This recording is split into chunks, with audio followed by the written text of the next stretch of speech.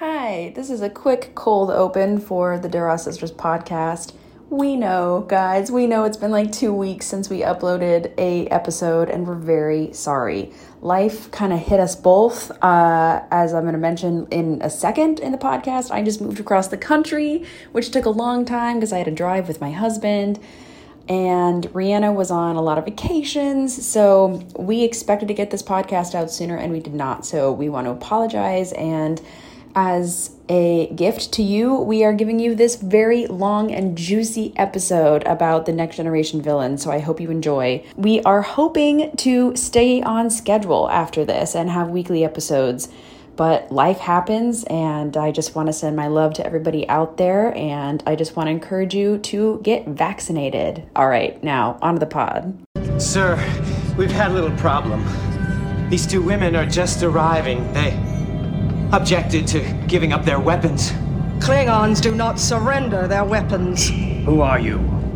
We are Lursa and Bator of the House of Duras.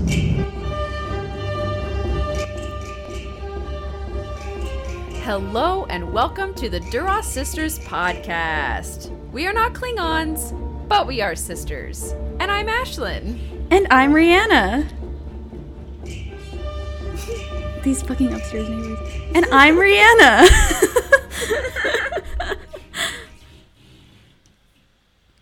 And I'm Rihanna. Today we are here to talk about the villains in Star Trek: The Next Generation. This is a big one, folks, so strap in.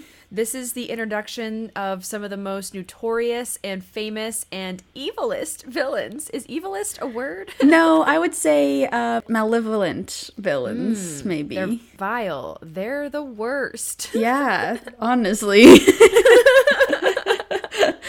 So these villains in The Next Generation are just so different from TOS. Of course, the original series is TOS. Just for first-time listeners of the podcast, anyone new to Star Trek? Jumping into The Next Generation, I guess. Yeah. I just want to help everyone out. But so I'm really excited to get into the nitty-gritty and talk about how different all of these episodes are and how the villains are structured within these episodes. But before that, I want to say that we are probably going to have another week off after this podcast because I am moving to Virginia. My husband is now back from the Air Force basic training. Woo! Which, woohoo, I've been waiting for 55 days. So I'm very happy that he is home. And we only have 10 days to make our way to Virginia and find a house because we're buying a house. So it's a little bit crazy right now, but we are still committed to the pod and we are still very excited to talk about these episodes, but you're going to have a little bit of patience, and we're probably going to be releasing bi-weekly episodes for a little bit. So I just wanted to give you a heads up right away. Yeah. But the DS9 episode in a couple weeks will still be fantastic, and it's going to be a lot of material to cover. I feel like it's kind of nice that we're taking a break because then you can all get emotionally ready to talk about Deep Space Nine and just the absolute powerhouse of villains that we're going to be discussing. Yeah, and you can take that time to catch up with episodes on our Patreon because we have the whole season 1 of Lower Decks out. We have reviewed every single episode. Also, we are working our way through the animated series, so you need to go catch up, okay? Yeah, absolutely. And I also want to say that I am visiting our lovely Moogie, who is on the podcast this coming week, so I'm very excited to see my mom and my stepdad again soon. And Ashlyn was actually lucky enough to watch all of these episodes, these TNG villain episodes, with our mom. Yes, it was really amazing because Next Generation is really the only series she hasn't watched all the way through. And so it was lovely to get her live reactions about Q's shenanigans and everything. And I actually wrote down at least one quote that she said while we were watching. So I hope I get to share that with you today. Wonderful. I can't wait to hear it. Real quick, what was her overall consensus of the Next Generation villains? Well, she has seen Voyager before, and so, of course, she knows about the Borg, and she thought it was awesome to get to see their introduction, and she thought all those episodes were fantastic. Similarly, with the Cardassians, we're going to talk about the Chain of Command at the end of the episode. today, she thought it was really interesting to see the Cardassians before the war, which of course she's very familiar with in DS9. Right. So yeah, this was a lot of like prequel villains for her, and she already knows Q from Voyager. So That's true. Yeah, so she really enjoyed watching these episodes. It was a blast. I'm so glad you got to do that. That sounds really fun. It was lovely.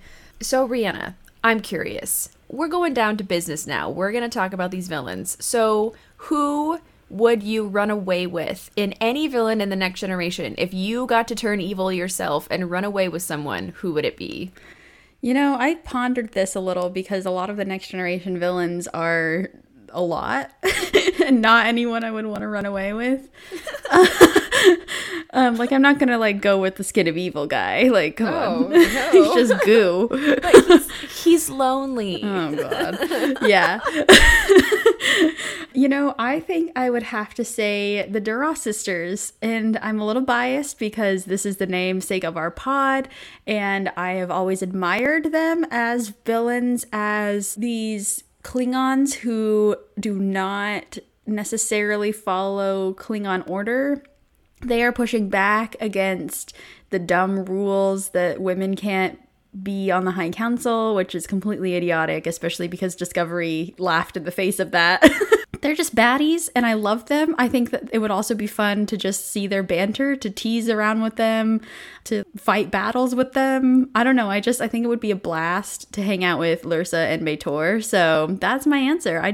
Let's hang out with the Duras sisters. I would run away with them. I love this. I love your answer. I didn't even think about them as one of my options, but of course, I would also run away with you with them. Would be a great sister duo. We'd be the Duras Quad sisters. Yeah. Yeah. We'd be like, hello, we named our podcast after you. They're like, why? They would not like us. We would have to really win their respect, I think. Absolutely. We'd have to win some battles for sure. Yes. So, Ashlyn, what about you? I'm super curious. Which villain in the Next Generation would you run away with? Oh, definitely Q. I knew it. Yeah. That's very much your vibe. Well, I mean, we're both obsessed with Jean-Luc, so we would have a lot to talk about. Sure.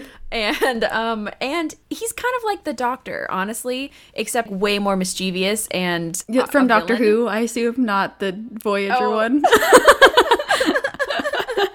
Yeah, he's not like the EMH. He is like the Doctor from Doctor Who, and especially, we're going to talk about this episode soon, where Vosh runs away with Q. Yeah. I was like, I didn't even know that was an option. I didn't even know you could run away with Q, and he would have adventures with you. So I would definitely take him up on that opportunity. I want to go see the cosmos and go see some cool stuff around the universe. So I'm going with Q for sure. I mean, he says that he'll show her things that no human has ever laid eyes on, so that sounds pretty amazing. Yeah, that's exactly why I'm going. You know, I almost said Q, but then I thought about how annoying it would be to be with Q for all, like, I'd love to explore the galaxy and everything, but not with Q. Give me a Klingon ship and I'll go with the Duras sisters. Well, and I'm kind of assuming he's going to dump me off at some planet and forget about me, so I just have to make sure that it's a nice planet, you know? I'm kind of using him as a ride. He's your Uber. Yeah, he's my Cuber. Oh, good one. I preemptively apologize. I thought you were going to groan. No, that one got me. Well done. Oh, wow. All right, so let's do it. Let's talk about these evil people. The episodes that we watched to prepare for this podcast was, and I'm just going to say in order of villain, not necessarily episode order. Sure. So here we go. Encounter at Farpoint, Cupid, Deja Q, Q Who, All Good Things, Redemption Part 1 and 2, Chain of Command Part 1 and 2, Best of Both Worlds Part 1 and 2, First Contact, the movie, Datalore, Skin of Evil, and Ship in a Bottle. So, as you can tell, our list is a little longer this week than in the original series because obviously this show has 4 more seasons than original series. So, we had to really decide what episodes of Q's. We didn't even do all of Q's. I mean, I think we did most of them, but it's really hard to fit in every single Q episode and every single Borg episode and every Duras sisters and all the lore episodes. So we decided to choose the ones that we thought would best fit these top tier villains and Moriarty. Yeah, and Moriarty. Also, so much of Next Generation is just more complicated than the original series. A lot of the original series is like, there's an evil guy and he took over the ship and now they got to do something about it. But Next Generation is like, oh, there's like this random energy that made the ship go crazy and now an enemy jumped out of the ship. You know, like there's just like some weird, it's just like complicated, all of these episodes. And so it was a lot less cut and dry when we were just trying to decide who the baddest of the bad were for Next Generation. And I think that the villains that we got are some of the best ones and the most notorious ones. And I also just want to say that these plots are just complicated. Like, we're going to talk about Chain of Command with all the Cardassians. I mean, we had to focus on one villain, but there's sometimes I think that Jellicoe is a villain. Oh my God. Yeah. So there's so many different facets. People within Starfleet can, you know, be evil, but we're just focusing on these villains today who are just fun to hate. Yes. or we hate them. We hate to hate them. Yeah. So, Ashlyn, we decided today that we are going to start off with one of the probably most famous characters in all of Star Trek, which is, of course, Q, played by the incredible, incomparable John Delancey. We first meet Q in the pilot of The Next Generation, and I just want to do a quick shout out and a reminder to go listen to our podcast about the pilot of The Next Generation, which is in our first ever series. That was our second episode ever, so you can hear all of our thoughts if you go listen to that episode. But anyway, we meet Q in this episode. He shows up right away, and in the form of like this net where he's trying to trap the Enterprise. The episode goes on, and basically he states that humanity is on trial for their savagery. Yeah, for being a savage, barbaric race, essentially. Yeah. Yeah, I mentioned this when we went over our pilot series and talked about this episode, but I do want to bring it up again because I think it's an important factor in Q, is that when we first meet him, he acts a lot like an original series villain. He's speaking in sort of high English. He's acting kind of Shakespearean. He's using this sort of Trelane-esque original series vibe. I don't know how else to describe it, because he states facts and he's like, I shall judge thee on thine prowess or whatever, you know, and then he's but then he changes it up, and we think he's just some sort of mysterious old-timey figure, but then he changes it up and changes his uniform to have I think it's like a army uniform from around our era. World War III, eugenics war era. Well, yeah, he changes in that after, I think. But, like, first he's, like, wearing a regular, like, army uniform, and Picard calls it a costume, and essentially Q is demonstrating how barbaric humanity is with the fact that they start all these wars amongst each other. And it reminded me of the quote that Trelane said in the original series, that humans are the best at destroying themselves, essentially. And Q is running along these same lines of saying that humanity is constantly seeking to destroy each other, and that's why they are barbaric and savage. And Picard is then trying to convince him that this is not the case anymore, that humanity has evolved, and that understanding that they weren't alone in the universe helped to bring people together. Q is not convinced, obviously, and that's why they're put on trial. I mean, he freezes a poor little red shirt or blue shirt, whoever. He's a yellow shirt, but he essentially is a red shirt. Yeah, red shirt at heart, poor guy. Mm-hmm. And he freezes Yard, almost kills her. So he's definitely showing how powerful and dangerous he is just by the fact that he has this net that they can't outrun. They're going at like warp 9 and they can't outrun this net. You know, classic. And Q is essentially giving them a warning to say, you should not be out here exploring, or you shall face the consequences. And of course, Picard is not going to stand for that. And so he decides to keep going to Farpoint and pick up Riker and to figure out what's going on with this mystery at Farpoint, which you can listen to our pilot episode to get more into that detail. But yeah, I just find it interesting that Q is appearing as a figure that is intending to judge humanity. And this is his whole premise. The crux of Q is in the fact that he thinks that humans are lesser and like should not be out exploring the galaxy. Okay, I have a couple of questions because you say that Q is not convinced about humanity, and obviously that's the face he's trying to put on. But I feel like testing the crew of the Enterprise, which is the Federation flagship. It's a Galaxy-class ship. It's the best one they have. It's the best crew, best captain. It's the best that the Federation has to offer right now.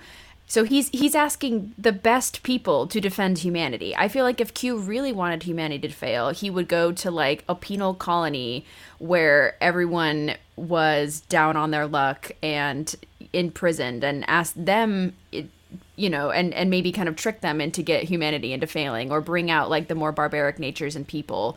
So I feel like he inherently does like humans. And I think that this directive is actually from the Q continuum, and not from our good friend Q that we meet in this episode. I also think it's interesting. Well, okay, so I have a couple more things, and I'll come back to the trial because the trial is so interesting. But I thought it's weird that Q says humanity has gone too far already, and that's why he has that net out. And I have so many questions. So, first of all, the Federation is not only human. The Federation is I don't want to say collective. I want to start borrowing like Borg terms, but it's a combination of thousands of different races and species. And yes, it was started by humanity, but it was also co-signed like with the Andorians, and it was like a coalition of people who created the Federation. And so I think it's just bold of Q to be testing humanity on something that is not solely their creation. Yeah, I wondered about this as well, because obviously the Federation isn't just humans. I'm thinking that humanity, I don't know, I'm kind of hearkening back to Enterprise and the ways that humanity was constantly judged by the Vulcans. And I feel like this is a similar scenario for Q, where he feels like humanity is the species that is doing the worst out of people in the Federation. And so he's going, or the continuum is going harder on them than the other species, because I don't think you need to test the Vulcans. I think that the Vulcans have maybe a higher regard in the Q continuum. But I think also it does have a factor of it just being Q's interest and his intrigue in humans. And I think you're right, Ashlyn. What you said about Q is a really important factor, is that he doesn't hate humans. He's very intrigued by them. And I think that he tests the Enterprise. He's probably thinking if like the quote unquote best of humanity can't pass my test, then it's clear that they can't be out here. He's testing the best, and he's still assuming they're going to fail because he thinks that in the continuum thinks that humanity's not ready. And I wonder if that harkens back to a lot of what happened in the original series, a lot of the stuff that went, like with Kirk sort of doing his own thing, sort of running wild sometimes. And still, I think Kirk is an amazing captain and everything, but he also caused a lot of damage, and I think a lot of Starfleet officers do cause a lot of damage unintentionally when they're out exploring. And so I think that the Continuum has seen this and sent Q to be this sort of tester. But yeah, Ashlyn, I really like your train of thought, and please continue. So we are assuming that the Continuum sent Q out to go test humanity, probably because of Q's interest in humans, and yet the idea of a trial was actually from Picard. If you watch that trial scene, Picard he's basically saying, oh, are you gonna like put us on trial for this? Like, are you going to test us in some way, Q? What's going on? And then Q's like, hey, that sounds like a great plan. And so I wonder if this was actually the plan all along with the Continuum, and Picard just like got the idea and he was the one who said it, or if actually Q said, "Oh, this sounds fun. Let's do it because you demand it, Picard." Yeah, I like this idea because I think that the trial itself, Q was just going to call them guilty and be done with it. Essentially, that was sort of his attitude of, I find you to be guilty of being a savage race, essentially. And Picard says, then test us. Like, he's saying pretty much what I was saying earlier, that we are humanity's best and brightest. So test us and see how we fare in this situation and see how we come out based on your other standards. And one thing I want to add too is it's interesting that Q chose a court from 2079, and Data says that courts were trying people for the mistakes of their forebears, which I think is a very interesting fact. And that, of course, Q chose that because he is seeing humanity as a non-linear sort of, you guys are savage then, you're savage now kind of thing, and maybe not seeing the progress that they've made. And this is what Picard is trying to instill in him and say that test us now instead of for what we were doing in the 1940s or during the eugenics wars. All of that, or during this era, during the Bell Riot era, all of those things. Yeah, I totally agree. And this trial, the format and the people there will come back in the finale. Yeah. So it is interesting. And I also just want to say that Q's entrance into this trial scene is fantastic. And just says everything about who Q is as a character, because he comes in flying on this throne and he's got the whole judge outfit on. He has gloves on. He looks fantastic. And I think this really sets the precedent for how Q sees himself and how he wants us to see him is this high and mighty godlike being who is here to strike judgment. And Picard calls it out. He says, "You are a self-righteous life form, quick to prosecute and judge any life form that they come across." Yeah. Which I love Picard. So good. That's such a good quote. Yeah. So what he does at the end of the trial is he says, "I'll give you 12 hours to prove yourself." And then he gives this whole mystery for the crew to find and figure out what's going on. And, there's a alien. The station is an alien. Space jellyfish, the usual. Yeah. Yeah, that's the answer to the mystery. And they do end up solving it in time. I think it was kind of right on the border because Q shows up again at the end of the episode to give them some hints. And throughout, he's definitely helping the crew because he keeps appearing to ask very pointed questions to Picard, like, "Oh, well, why is that guy acting suspiciously?" Yeah, I think that honestly Q is bored and he's very intrigued by Picard particularly and by the crew as a whole. And this is why he keeps coming back to them. He's like, "Oh, I'll keep an eye on you." But essentially he's like, "Wow, these might be fun people to play with and mess around with. I think that I'm going to keep coming back." Yeah, that's exactly it. We absolutely see him over and over again. And the next episode that we see him in is Q Who. Still in season 1, right? Yeah, this is early days Q. There's an episode before, season 2 actually is when Q season Who. 2. Got you. But there is an episode before this we didn't talk about where Q asked Riker to join the Continuum. We were like, nah, that's okay. We don't need, because Riker refuses, obviously. But so then the next time we see him is in Q Who, which is where Q sends them. So again, Q is running along this narrative that humanity is not ready to be exploring the cosmos, essentially. And he gives them a quote, a preview of what's to come, and essentially flings them into the far reaches of space. I don't know what quadrant he sends them into, but whatever quadrant they're in, the Borg are there as well. I'm assuming it's the Beta Quadrant, but only because Guinan, I think, is from the Beta Quadrant. Yeah. But I don't know if that's ever said or if I'm just thinking that it was. Anyway. Yeah. this is a great episode, and we actually get to overlap our villains in this conversation because he introduces them to the Borg for the first time. And we also get to see a great rivalry spring up between Q and Guinan, and we find out that they actually know each other, which is really cool. And especially because Q has been set up so far in the series as a villain, as a annoyance and rival to Picard. And so the fact that Guinan confirms all of that, because we've only known Q collectively for like 2 hours total, you know, because he keeps just popping around. And so the fact that Guinan sees him is instantly like, oh yeah, this is bad news, I think is really helpful for Picard to confirm his suspicions about Q. And we have someone who has more knowledge about his background who can help to understand why Q is even doing any of this. Absolutely.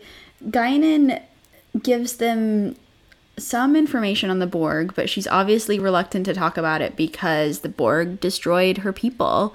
And she, I think, is one of the only survivors of this attack, or at least that we know of. We don't know how many of her people escaped from the Borg. And so she, of course, is furious that Q has introduced the crew of the Enterprise to the Borg because they are so clearly out of their depth. And this is something that I was really curious about watching this episode, seeing them interact with the Borg. They're trying to hail them, they're trying to communicate, they're chatting, you know, and they're like, oh, let's see if they're friendly kind of thing. And it's this big cube, and of course I'm screaming at the TV, I'm saying run away at high warp, like you need to get the heck out of here. But obviously the Enterprise has encountered quite a few species at this point in season 2. They have a bit of time under their belt, and so they think, okay, this is just another mission that we have to complete and something else that we have to, something new we have to discover. And it's just so much more dangerous than that it's just harrowing to watch this episode, knowing how dangerous the Borg are and seeing them kind of underestimate the Borg in the beginning and everything. I'm like, no, do not stay by that cube, do not do this, you need to get the heck out of here right now. Guinan also, it just breaks my heart too, because Guinan thinks that she escaped the Borg, and then she has to see them again, and she has to come to terms with the fact that she might die by the hands of the Borg after thinking she was rid of them forever, because the Borg have not come to the Alpha Quadrant. They have not entered into the space that the Enterprise is in, and so to see them again must be a horrible, traumatic experience for Guinan. And I really like the depth that we get to her character in this episode, because she does have this combative attitude with Q, which is so fun to watch, and to see her just completely, of course, just livid at Q, of course, for bringing them here, and almost paralyzed by the Borg, you know. And I think it shows the extent of the danger here. It shows a hint of it. Not enough that new watchers could really understand, but just enough to give people a warning that, oh, if Guinan's freaked out by this, like, this is probably something bigger than we realize. I remember so long ago, the first time I saw The Next Generation with Rihanna, we were both in middle school, and I remember thinking that the atmosphere of tension in this episode was so good because you are experiencing these emotions right along with the Enterprise crew, where you don't trust Q, you trust Guinan, but you're wondering why she's not filling in all the details. And it's just an aura of mystery, and you're trying to figure out why is everyone so scared of these guys. And so I thought it was really bold, but really terrifying in hindsight, knowing who the Borg are. I can't believe that they beamed onto the cube. Unbelievable. I cannot deal with that. So reckless. And actually, Mom said, Moogie, during this scene, she said, they need the Hanson's technology so they can be shielded if they beam over there. Absolutely. Which is a Voyager reference, actually, where Seven of Nine's parents were studying the Borg and they had shields on so they wouldn't get assimilated while they were doing their studies. But yeah. Anyway, I thought that was funny. I also think, so I just want to talk about Q's decision to do this, and I know he's trying to prove to Picard and to the Q continuum that humanity sucks and they're not ready to be exploring this far out, but he, I think, does irreparable damage to the Federation because he exposes them so early to the Borg, maybe 100 years early to the Borg. I mean, we don't know how far they would have traveled to eventually reach the Alpha Quadrant, but it is terrifying to me that Q introduces them at this time.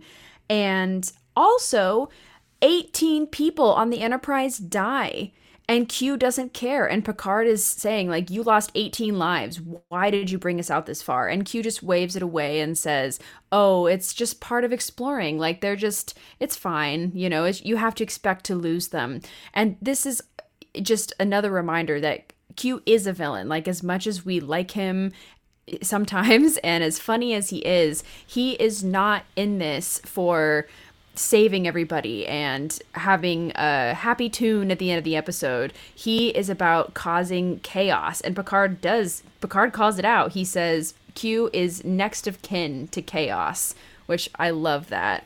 That's such a good quote. Yeah, Ashlyn, I think this is a really important point, is that Q is explaining to the Enterprise how they're not ready to be exploring out this far. Then don't send them out that far.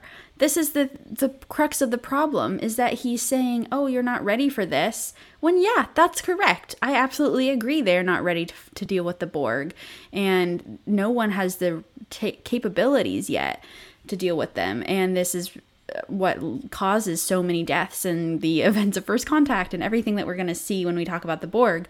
But I think that Q is sort of digging himself into a deeper hole here, because obviously you can't assume that people are going to be ready for a sector of space that they haven't even learned anything about. They haven't sent long-range probes. They haven't sent anything out there. This is the same thing that we see in Voyager when they're thrust into the Delta Quadrant.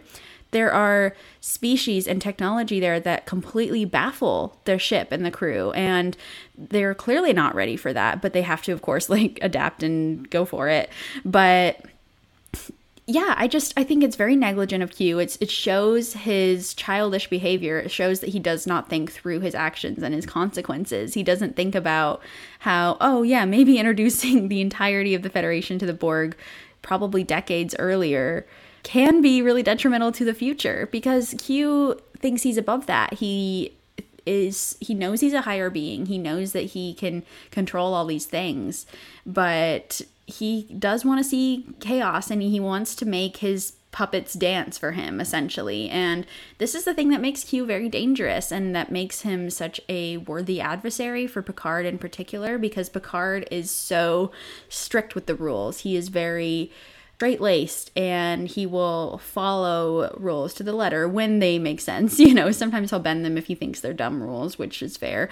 But for the most part, he's the antithesis of Q, and this is what makes them such fun rivals and such a fun, like, pair to watch, but also what makes Q so hard to defeat or deal with, because he does these chaotic things that could not have been predicted, and it's hard for Picard to keep up with that.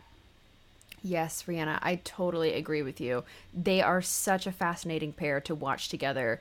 They have such great commentary back and forth as well. I also just want to continue to emphasize the fact that by exposing the Federation this early, it's like giving blood to a shark, you know. The Borg sees how powerful this Galaxy-class starship is, and they want more. And they are now on the hunt for humans because of this. And unfortunately, just because they encountered one Borg ship, the hive mind is all collected. And so the Queen and all the rest of the Borg know about the Federation now. And instead of ambly maybe wandering around the galaxy looking for people to assimilate, I think this now creates a goal for the Borg to say, hey, we got to find out where all those humans are. We got to get them. Because I know they've encountered, you know, random humans probably from strange displacements that we see in some of the episodes, but they have never come across Earth or any of the colony planets or anything like that because they're so far out. So this is a terrifying target on the Federation's back now, all thanks to Q. And I also think, much like the Federation has a prime directive, the Q continuum needs some kind of system in place, because Q is kind of breaking he's not breaking the prime directive, obviously, but I feel like there has to be some rule to like exposing the species to this dangerous threat. I don't know, maybe I'm just like biased and I don't want humanity to die, but yeah, understandably. Yeah, I think you're absolutely right. I think that it's very negligent on the Continuum's part, and Q says to Picard that space travel is not for the timid.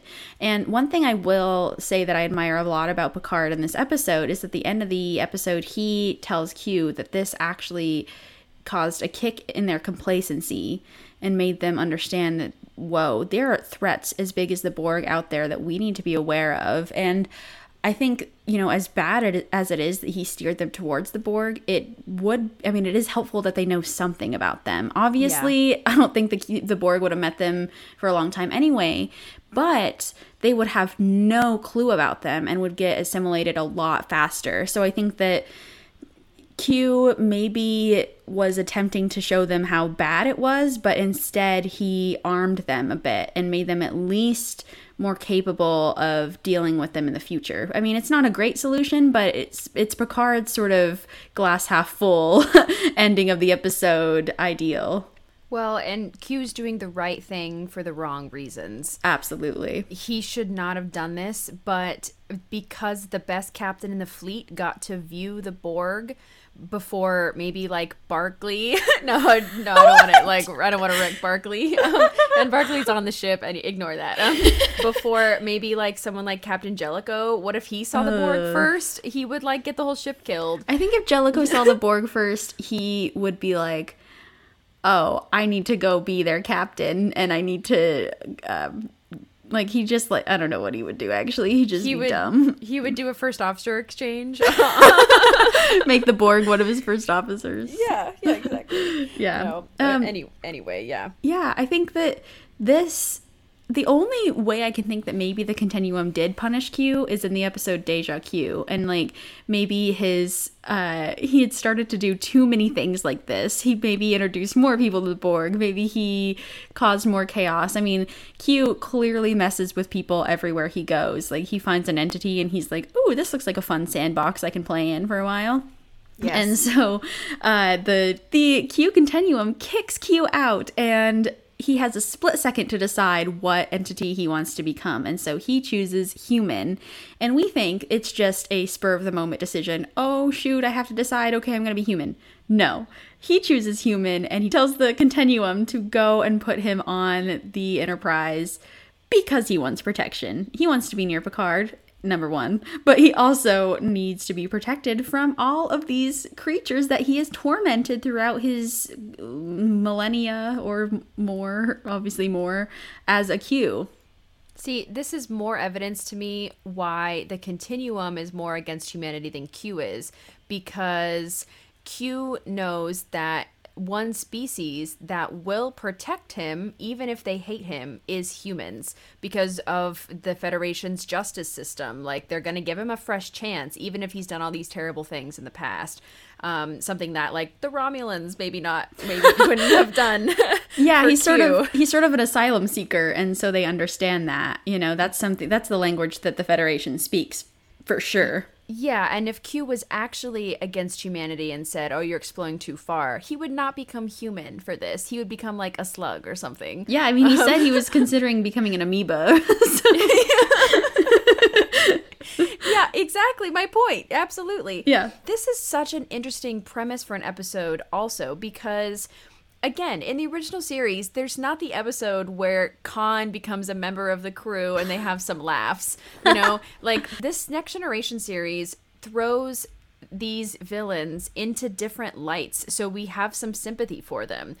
And we see different perspectives on them, because at this point, Star Trek is choosing to look at people from all of these different perspectives, and that's something about Star Trek that I think is just so unique. And it's what makes really good fiction, is when you sympathize with the villain. And I felt pretty sad for Q in this episode. Even Guinan stabs him, and nobody believes that he's a human at all. And I think Data is the only one that is really nice to him, and he takes him on a great tour of the ship, and they go and have ice cream together. Yeah.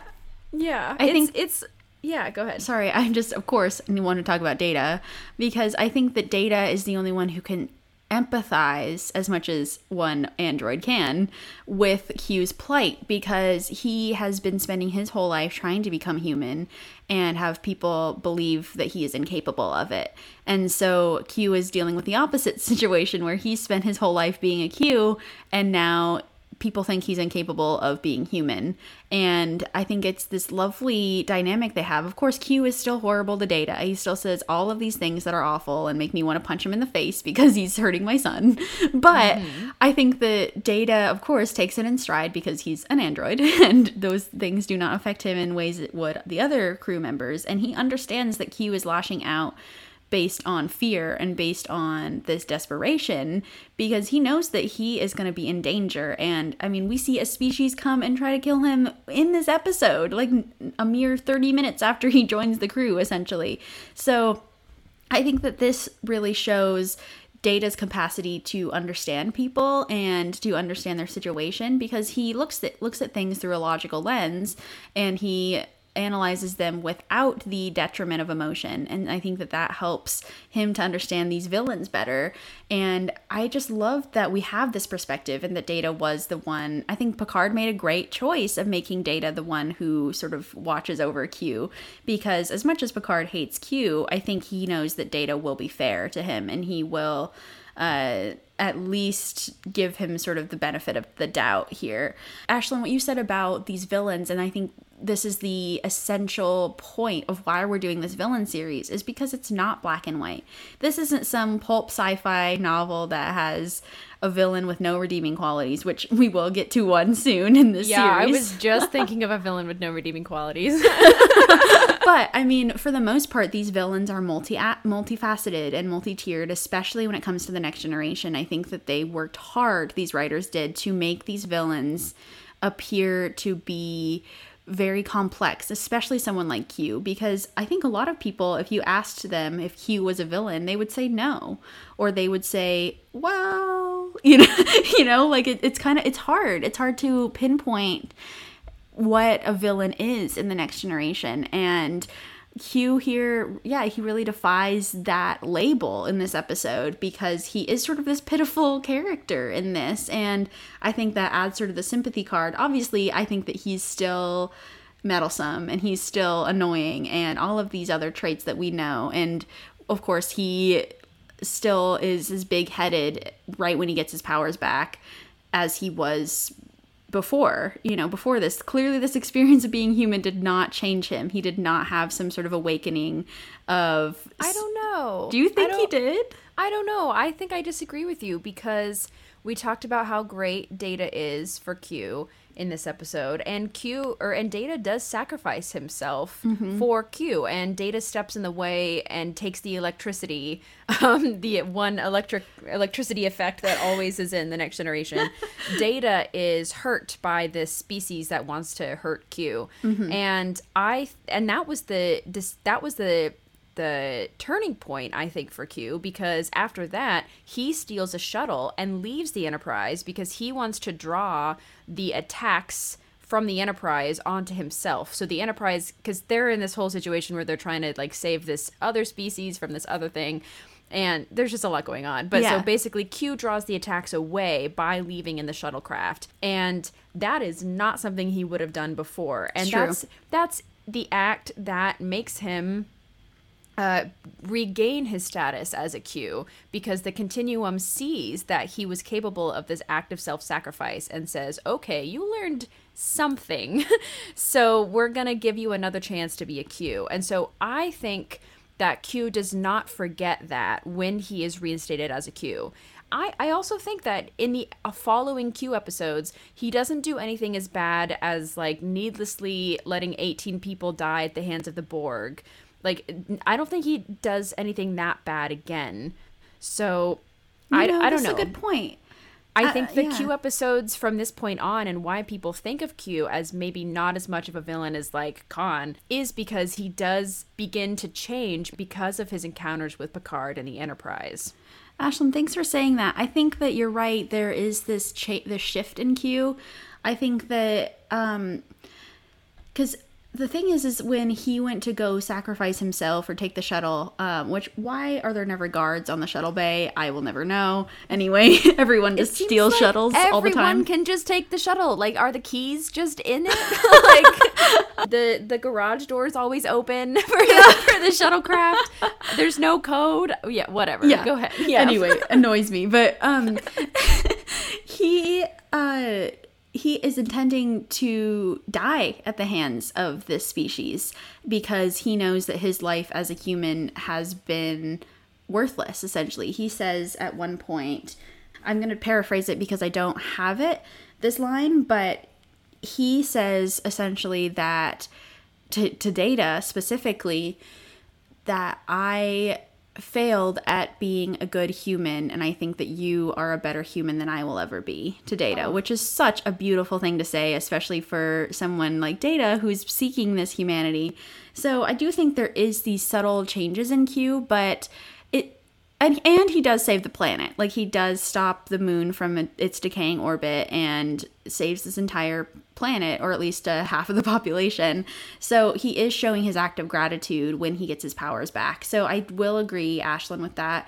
I think that overall, it is hard for Q to learn a lesson that quickly. And so this is where I'm a little like, Q definitely learned a little bit about humanity as his time as a human, but because his lifespan is ridiculously long, he's, literally infinite and immortal.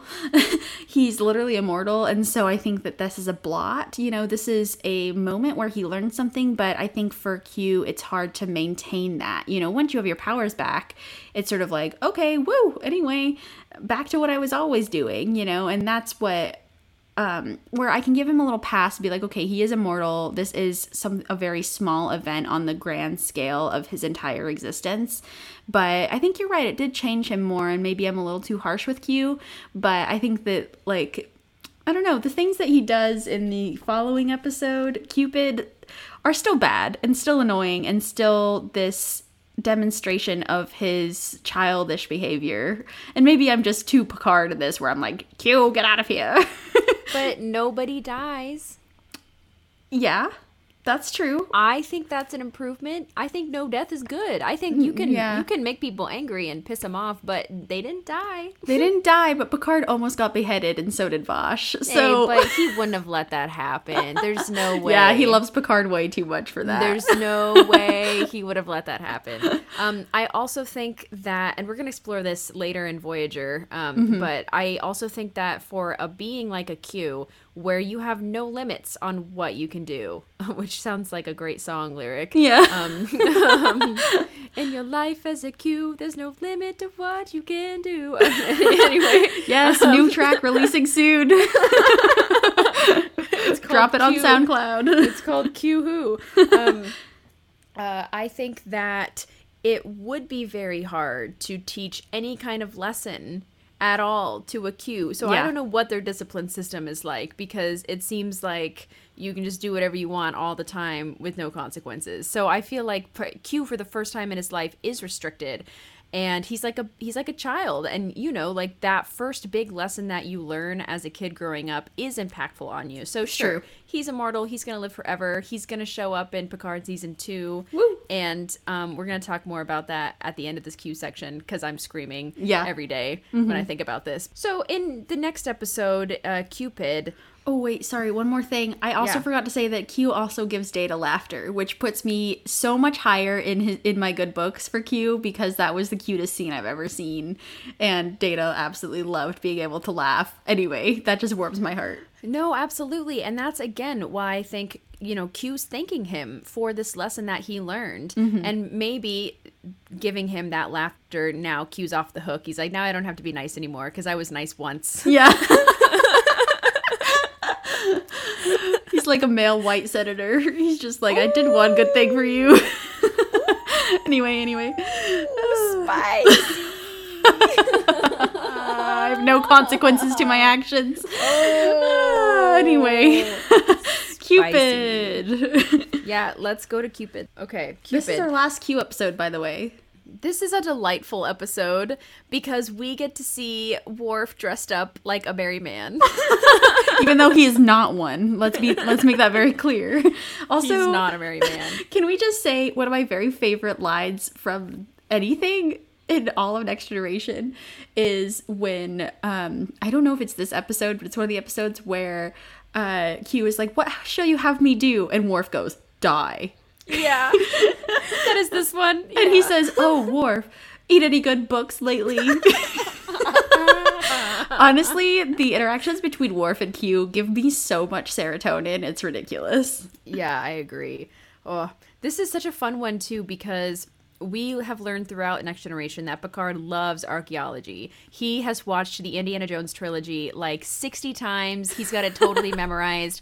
And now, as a man, he loves archaeology. Absolutely. And so there's this whole conference about archaeological stuff, and Picard has to give this speech that he's been working on, and Troy is like, "It's a great speech, Captain."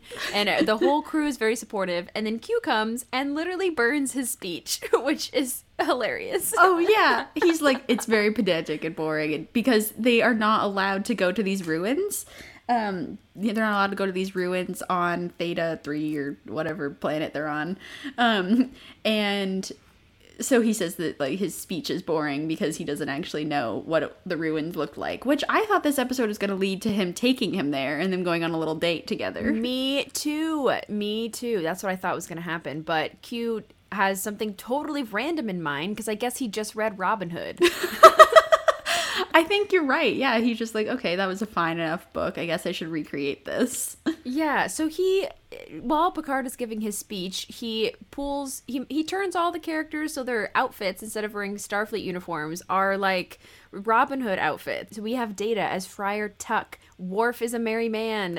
They all have bow and arrows. Troy is actually learning how to shoot during this episode. And Picard is Robin Hood. He even has the cute little mustache. Okay, yeah. Well, and Rhiannon, you want to talk about Vosh a little bit in this episode? I would love to talk about Vosh because she's sort of a contrarian in this episode. She is someone that Picard met on Risa, and they had a nice little adventure together early on, a couple seasons ago, and now she's back for this archaeological conference. And it turns out, first of all, I love this, that Picard does a good impression of Riker picking people up, which apparently he's done for Vosh before, which is just the funniest thing I've ever heard in my life. Yes. But anyway, so Vosh becomes this factor for Q that I think is jealousy. I'm just going to say it now because I think that Q is very into Picard, whether it be platonic or romantic is, up to the viewer. But I think, at least on my view and on my sort of queer leaning view, I see that Q literally says at one point, he says, "Oh, well, if I had known that you were interested in Vosh in this way, maybe I should have appeared as a woman." And so he is showing Picard, he's saying that Q wants to be the explorer that Picard sleeps with. Q wants to be the one that is in Picard's bed. Just saying. But anyway, so also we find out in this episode that I think it spawns from jealousy, that the fact that Picard is so enamored with Vosh and spends a lot of time with her, and it's very hard for Picard to open up romantically to people, as we learned in our Love and Affection series. So when he does open up to someone, it's very rare. And so I think Q finds the perfect pressure point. Q says that he has been looking for a weakness in Picard since he met him, and he finds that this weakness is love, and it's about caring for people. And so he decides to enact a little Robin Hood play, where Vosh is the damsel in distress, and Marion. Yes, Marion. Mass of the moon for you, Marion. Anyway, and yeah, if we don't have It's a Wonderful Life references in our Star Trek podcast, what are we even doing here? Shut the whole thing down. Yeah. So he creates this little play for them to enact in showing Picard that love is detrimental and that it is a weakness. And I just think this is very telling of Q. This really shows Q's hand as much as he finds a weakness in Picard. Picard finds a weakness in Q in this, I think. And I hope that we can go back to this in Picard season 2.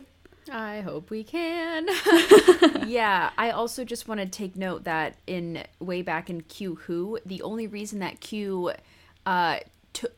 took the Federation back into the Alpha Quadrant and away from the Borg cube was when Picard started praising him and sucking up to him, basically. And so what Q really wants out of all these interactions is Picard to be nice to him and be obedient towards him and to learn the lesson that Q is trying to teach him. So it's a very one-sided relationship for sure. Absolutely. But I definitely agree that you can view this through a queer lens, and absolutely. Yeah. I also think that Q is Mr. Steal Your Girl because at the end of this episode, he steals Vosh away from Picard and literally flings her around the galaxy. Literally does. I actually wrote down that Riker was Mr. Steal Your Girl in this one as well because he immediately comes up to Vosh and is like, hello. So everyone's trying to get Vosh from Picard, which is crazy because Picard's amazing. Well, and Vosh is amazing too. Vosh is awesome. And I loved seeing her again in this episode. Of course, she was in an earlier episode where Picard has a little fling with her on Risa and they have a little Indiana Jones archaeology adventure. Classic. But yeah, I think this Q episode is fun, but still has he's still trying to hammer a lesson into Picard, which is don't let love be your weakness. Yeah. Which is Q's weakness. Yep. Yeah. Anyway. So let's briefly talk about Picard. Do you want to a little? Well, yeah, I just want to say that if you haven't seen the Picard season 2 trailer yet, you really need to, because Q looks like a beautiful silver fox. Yeah. And I cannot wait to see how this season is going to unfold. Yeah, we know it's going to be some Q shenanigans. And I think that all of us were correct in assuming that Q was going to come back because of those because of the Queen cards in the flashback. We all sort of guessed it, so. Oh, yeah. Well, and so, Rihanna, should we talk about All Good Things now? Yeah, absolutely. Yeah, so it's kind of awkward to talk about the series finale right now in the middle of the podcast, but we're going to do it. Mm-hmm. Q actually is not really in the finale all that much, but he is the entire plot of the finale. The Continuum is still trying to put humanity on trial, and Q is still the main judge in this trial. Turns out the Hunter exam never ended. That's a Hunter x Hunter reference. Yeah, you should watch that anime. The exam is still going, I guess. So, yeah. Well, and that's exactly what Q says to Picard, is the trial never ended, Picard. And So Q sets up this situation where Picard is the only one who is able to travel through different periods of his life. And there is a central theme, and that is that there is some kind of anomaly happening in the same part of space in every time period. You know, it starts out where he's in normal Enterprise D era in season 7, and then he travels to the future where he's an old man in season 1 of Picard. And then he travels to the past where it's Encounter at Farpoint all over again, back to the pilot. And this anomaly is occurring, and Q wants him to figure out the puzzle of, can you overcome your own boundaries that you have, and can you figure out the science of what's going on in order to save all of humanity? And so my question is this just a random puzzle that the Continuum and Q came up with, or did this actually happen where Picard, the first time around, really destroyed all of creation, and then Q's giving him the opportunity to fix it? Yeah, I wonder about this because Q talks about how time is not linear and how Picard's view is limited because of his linear notion of time.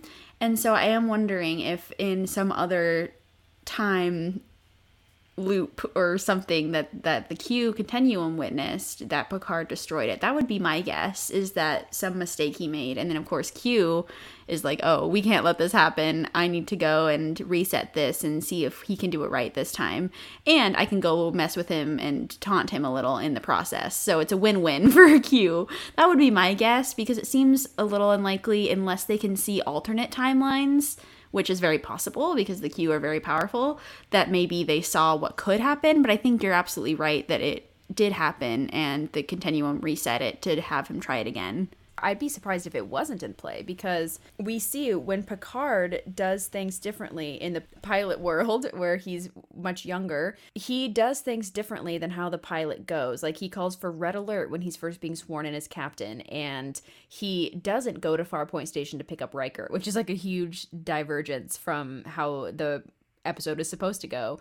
And yet, when he jumps forward into the present and then into the future, they don't remember those events happening or taking place. This is why All Good Things was not in our time travel series, because it's not really time travel. It's kind of like universe jumping. Yeah. Or some weird Q nonsense. Yeah. And so that's a clue to me that this isn't necessarily... These universes and time periods are not all related. These are three possible things that could have happened in Picard's life that just happen to be in this universe right now, because that's where the anomaly is and being created and everything. So it's a little vague about what Q's plan is and what the Continuum's plan is, except that the goal is to make humanity, and Picard specifically, see into a larger 4D, 5D view of time, like the way that Q sees time. Yeah. Yeah, and I mean, he passes. Picard saves the day, and he's able to understand, oh, we should not have polarization of the effect, and we have to create a static warp bubble and explode the Enterprises, and it's a very dramatic and amazing finale. But yeah, I just can't help but see a lot of parallels between Encounter at Farpoint and All Good Things, because we even see the same trial, the same people who were attending the trial in the first episode are back again. And we even see the same trial room, the same courtroom. Q is in the same outfit. And again, during this test in the finale, Q is appearing to talk into Picard's ear and give him little hints and say, isn't that weird, Jean-Luc? Isn't that weird that all this stuff is happening? And he even takes him to the beginning of creation and shows him that the anomaly is much, much bigger. Beginning of human creation, we should say. Oh my goodness, yes. Beginning of human creation, not all of creation. Yeah, so he really cares about humanity, and he's trying to help them develop and evolve, but he has boundaries with the Q that he can't cross, and so he's doing what he can to help them, but it is still a test. Yeah, this completely contrasts the way that he acts in the first episode. I think that he's learned so much about the Enterprise, about humanity, about Picard, all of these things, that he's starting to realize if humans are pushed in the right direction, they will often do the right thing, I think, is sort of Q's consensus, or at least what I got from this episode. And I think that it's so amazing that the writers chose to bring back the trial in this episode, because having it be a full circle of 7 seasons of a show come back to the same concept from the pilot is so impressive. And to have Q be the center of this is such a smart way of doing it, because Q really does interweave a lot of the things that we see in the series. I mean, like we talked about with the Borg, like we talk about with Guinan. I mean, he is a integral part of why a lot of things happen on The Next Generation. And so I'm really, really glad the writers chose this direction. It's such a smart way of wrapping up a series and showing the differences that even Q has now. Q is a very different character in this final episode than he is in the first. He's a lot less arrogant. I mean, obviously he's still Q, he's still arrogant, but he is far more willing to guide than to mock, which I think is a really interesting difference. Absolutely, and it also creates this beautiful arc for both Picard and Q as characters, because we get to see, because Picard throughout Next Generation does not have that much of an arc. I think you would look at Picard's arc as a there's a literary term for it. I think it's just like a flat arc, actually. Yeah, besides his Borg arc, but besides his little Borg issues. Yeah. But Picard, fundamentally, you can watch the first episode and the last episode, he's the same person. He believes in the same things. Maybe he's a little softer, and that's it. And so sometimes the flat arc is really powerful in a situation where there are a lot of characters. He is the core of the Enterprise. He is the stability. And everyone around him is growing and changing, but they still have him at the core to keep them steady through the storm of changing time periods and anomalies and craziness on the Enterprise. Absolutely. So it's great to see Q also being a little more civilized, and you get to see them at their very best when they face off in this episode. Absolutely. Yeah. I love Q. I'm so glad we got to include him in this conversation because he's a fascinating being. And like we keep talking about, season 2, I'm going to scream every day of Picard. This is absolutely not the last we'll be talking about Q. So no, definitely not. So stay tuned. So, Ashlyn, now I'd like to move on to a character who is probably as chaotic as Q, but just crazy and a lot. And this is Lore. This is Data's twin brother, the android that was built first and then taken offline when he was too evil, essentially, by Dr. Noonien Soon. Yeah, and not only did like one person think he was too evil, all the colonists voted that he was too evil, and they voted to deactivate him. Yeah, it's because, this crystalline entity he befriended, that it's a very evil entity that wants to destroy colonies, and it destroyed the colony that he lived on. I mean, come on, this is the literal definition of an evil twin brother.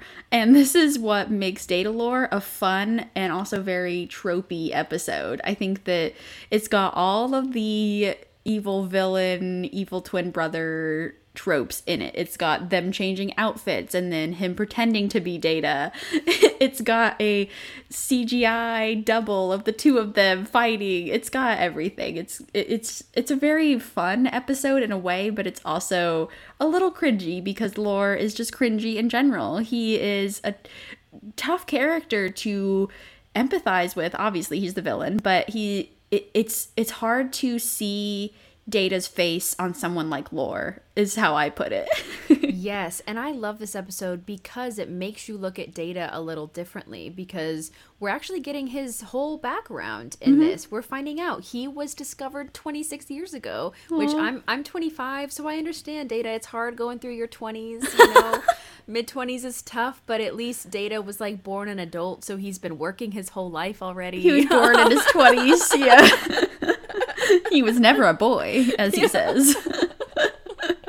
Oh, yeah, you slay me. You can just pull out random Data quotes from the sky. Absolutely. I also just want to point out that when we meet Lore, he's in pieces, and he actually looks a lot like B4, which we're going to meet like later in Nemesis. We're not going to talk about that at all. No. But I just wanted to point out, whenever we meet androids, for whatever reason, they're all like body parts are in drawers on display. Yeah, and usually if they're not put together, you probably shouldn't put them together. Yeah, you shouldn't. I think they were put apart for a reason. I thought it was kind of similar, their curiosity with Lore of putting him back together as the same curiosity of waking up Khan. I just thought that was an interesting, like, okay, we're going to wake him up and see how this goes, essentially. Same with Lore, and of course with dire consequences. Anyway, I thought that was an interesting comparison. So true. I can't help Data's curiosity because it's an exact replica of him. And actually, when we were watching this, my stepdad said, oh, if Data loses an arm, he's got an extra one now. That's hilarious. Which I thought was a great way of looking at it. If they hadn't put Lore together, Data could have had some spare parts, but alas, they had to create another life form. Yeah. And, Data had to be opened up himself so that the engineers and Dr. Crusher could see how Data works, so then they could use that knowledge to put Lore together. And the first thing that Lore says when he opens his mouth is a lie. right away. It's not like he started off nice and betrayed everybody. Right away, he's like, I'm the better android. I'm perfect, and Data's terrible, and I was created. I'm the younger brother. All of this stuff. None of it is true. We end up finding out later. I think the crew, the Next Generation crew, is so trusting, and especially because of someone like Data, you assume, oh, the android is not going to lie. Data doesn't have the capacity to lie, or it's not logical to him to lie either. Right. So why would he? So they apply the same rules to Lore, and that's what makes him such a formidable enemy in this episode, because they implicitly trust him. He's just evil through and through. He doesn't even try to tell the truth at all. No, and this is the thing, is that he also makes Data feel inferior right away. He says, I am better at this. I am more capable. I'm able to do contractions when you're not. All of this stuff that Data then nods and says, yes, that is correct. You are better at me than these things. You know, which, I mean, I guess is logical Data being like, I can clearly see the facts in front of me. But it's an instant power play that Lore enacts on Data to say that he is better, to say that Data's inferior, automatically puts him higher up in Data's mind, and also sort of gains his trust, because Data does appreciate, first of all, a species like him, an android like him, and someone who is created by the same person, and someone who's better than him, so he's seeking to be like him. Yeah, he's just instantly, Lore puts himself on this pedestal for Data, and that makes him also dangerous because he's very good at manipulating people. When he turns Data off and then tells Crusher, pretending to be Data, that he turned him off, Crusher is shocked because Data had in confidence told her where his off switch was and that he even had one.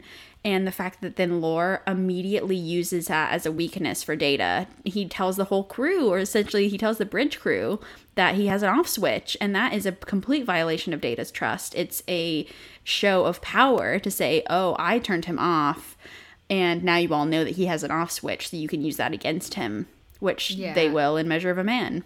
You can definitely tell that Lore is the older brother here. He knows exactly literally which buttons to push, both physically and emotionally, for Data. Yeah. And he can manipulate him into being on his side. Also, his use of the word brother immediately draws Data to him and draws the crew to him, and they all have so much sympathy for both of them. Like, oh, these brothers reunited again. This is so nice. Let's show Lore exactly how the Enterprise works. This is maybe the stupidest thing I saw in this entire watch through. Oh my God. These crazy villains that we're facing. And yet Geordi goes right up to the comm and he's like, come on, Lore, let me show you how to run the ship. Has anyone watched any of the original series? Do they see how many machines took over the Enterprise by reading really fast the information about the ship? Are you serious? And he's like, oh, and this is the weapons button? Great, you know? Here's the inner workings of the ship. Here's how I can lock out everyone's code. Yeah, I know, it's ridiculous. I couldn't believe that. Yeah, the thing that makes Lore so dangerous, I think, in my eye as well, is that he has emotions, and so it makes him more volatile, and it makes him it makes it easier for him to manipulate people, as well as being as smart as Data. So that's a very dangerous combination. And no wonder Dr. Soon was like, oh, wait, we need to disassemble this very freaky guy. I think they should have thrown him into a supernova, honestly. So what we find out is that Lore is the entire reason that the colonists are dead and that Data has no family and was found on this random planet that's totally desolate, is because Lore contacted this evil crystalline entity and said, hey, there's some good food on this planet for you. And the crystalline entity ate everybody and they're all dead. Literally, Lore gave the colonists a 5-star review on Yelp, and then the crystalline entity was like, perfect. Oh my God, yeah, that's exactly what happened. Yeah, so they have it out at the end of this episode where Data and Lore are fighting in the cargo bay, and Wesley is there, and he threatens Crusher, Beverly Crusher. He's like, you leave or I'll shoot your son. He's awful to Wesley. He like tries to kill him. He calls him like a brat that he's gonna like put down. I don't know, it's something really dark that he says to Wesley about like wanting to murder him. so clearly he's showing very murderous intent. He's gotten people killed before. And what does Data do? He beams him into space. Yeah, roast. Yeah, I mean... Why, I should say freeze. It's a very, very confusing time for me in this episode. At the end of this episode, it's very confusing as to how Lore survives this. I know that he's an android, and I know that he doesn't need to breathe or have, he doesn't have human functions or humanoid functions, but I feel like he would still freeze in space. I feel like his positronic net would freeze in the compressing vacuum of space, or he'd explode or something. Does the crystalline entity save him? Maybe. Does he, like, go into, like, its arms like a hug and it, like, takes him back to the planet? Another Uber situation here. Maybe, because next time we see him, he's, like, leading a bunch of Borg. So, which we're not going to talk about that episode, but, like, he's definitely alive and he comes back a lot. So, I don't know how, but he makes it out. I think it's a family gene where the Soon family, you think that they're dead all the time and they end up coming back, Except for literally. But Data's still alive in Picard. Yeah, you're right. So they really do. Yeah. Yeah, I think the answer is just that the Soons, like, randomly survive and then die when it's appropriate later. Yeah, at the right moment. Yeah, so we're not going to talk about the other Data episode or the other Lore episodes because this is the one where he's most evil, is Data Lore. It's a great analysis of Data versus Lore, and also in our family series, we talked about all their brotherly dynamic. Go listen to our Next Generation family series where we talk about Lore and Data. Absolutely. So now we're going to stick with these season 1 vibes and talk about this guy in Skin of Evil, Armis, who is a literal blob of goo. The most evil blob of goo to ever exist, I think. What do you think, Ashlyn? I can't think of it. Well, Flubber was kind of scary in that movie. I guess you're right, but wow, I don't know why you had to bring that up. Yeah, 90s Robin Williams movies maybe can't compare to 80s Star Trek. But so this episode, Picard literally calls Armis. He says, "You are capable of sadism and cruelty, no redeemable qualities." So 0 stars. Yeah, that's what I was gonna say. This is a 0-star Yelp review for Armis. Terrible service. He killed my crew member. Do not go to this planet. Yeah, this is where Tasha Yar perishes. She does not make it out of this episode. It's pretty sad, and it's awful because it's meaningless. I think that this is something that makes her death even worse. And I know that, like, any character death is tough, but a lot of times it's like, oh, well, they died saving someone, or they died for this cause, or something happens where you feel at least a little bit more at peace because you're like, okay, at least that their death meant something to the whole of the Federation, or, something like that. Like, when we see other characters die, they usually go out in a blaze of glory because this is how Star Trek often operates. But I think the thing that makes Armis such a horrible villain and someone that we had to discuss on this pod is the fact that he kills Yar because he wanted to, and he actually wishes he could have killed her slower to make her suffer, which is so horrible. I can't even fathom, like, what the Enterprise crew is going through with this kind of grief, knowing that her death was completely meaningless and knowing that Troy actually felt her friend die. So it's just horrible that this had to happen, all because the shuttle crash landed on this planet with Troy and this other crew member, and they were unable to escape because of this blob of goo, this Armis goo. Yeah, and Armis is an interesting character because he was created because of something that the species did. So there used to be this species on this planet, and I think he describes them as Titans, so it seems like, well, Rihanna has, like, an Attack on Titan face. That, like, literally terrified me.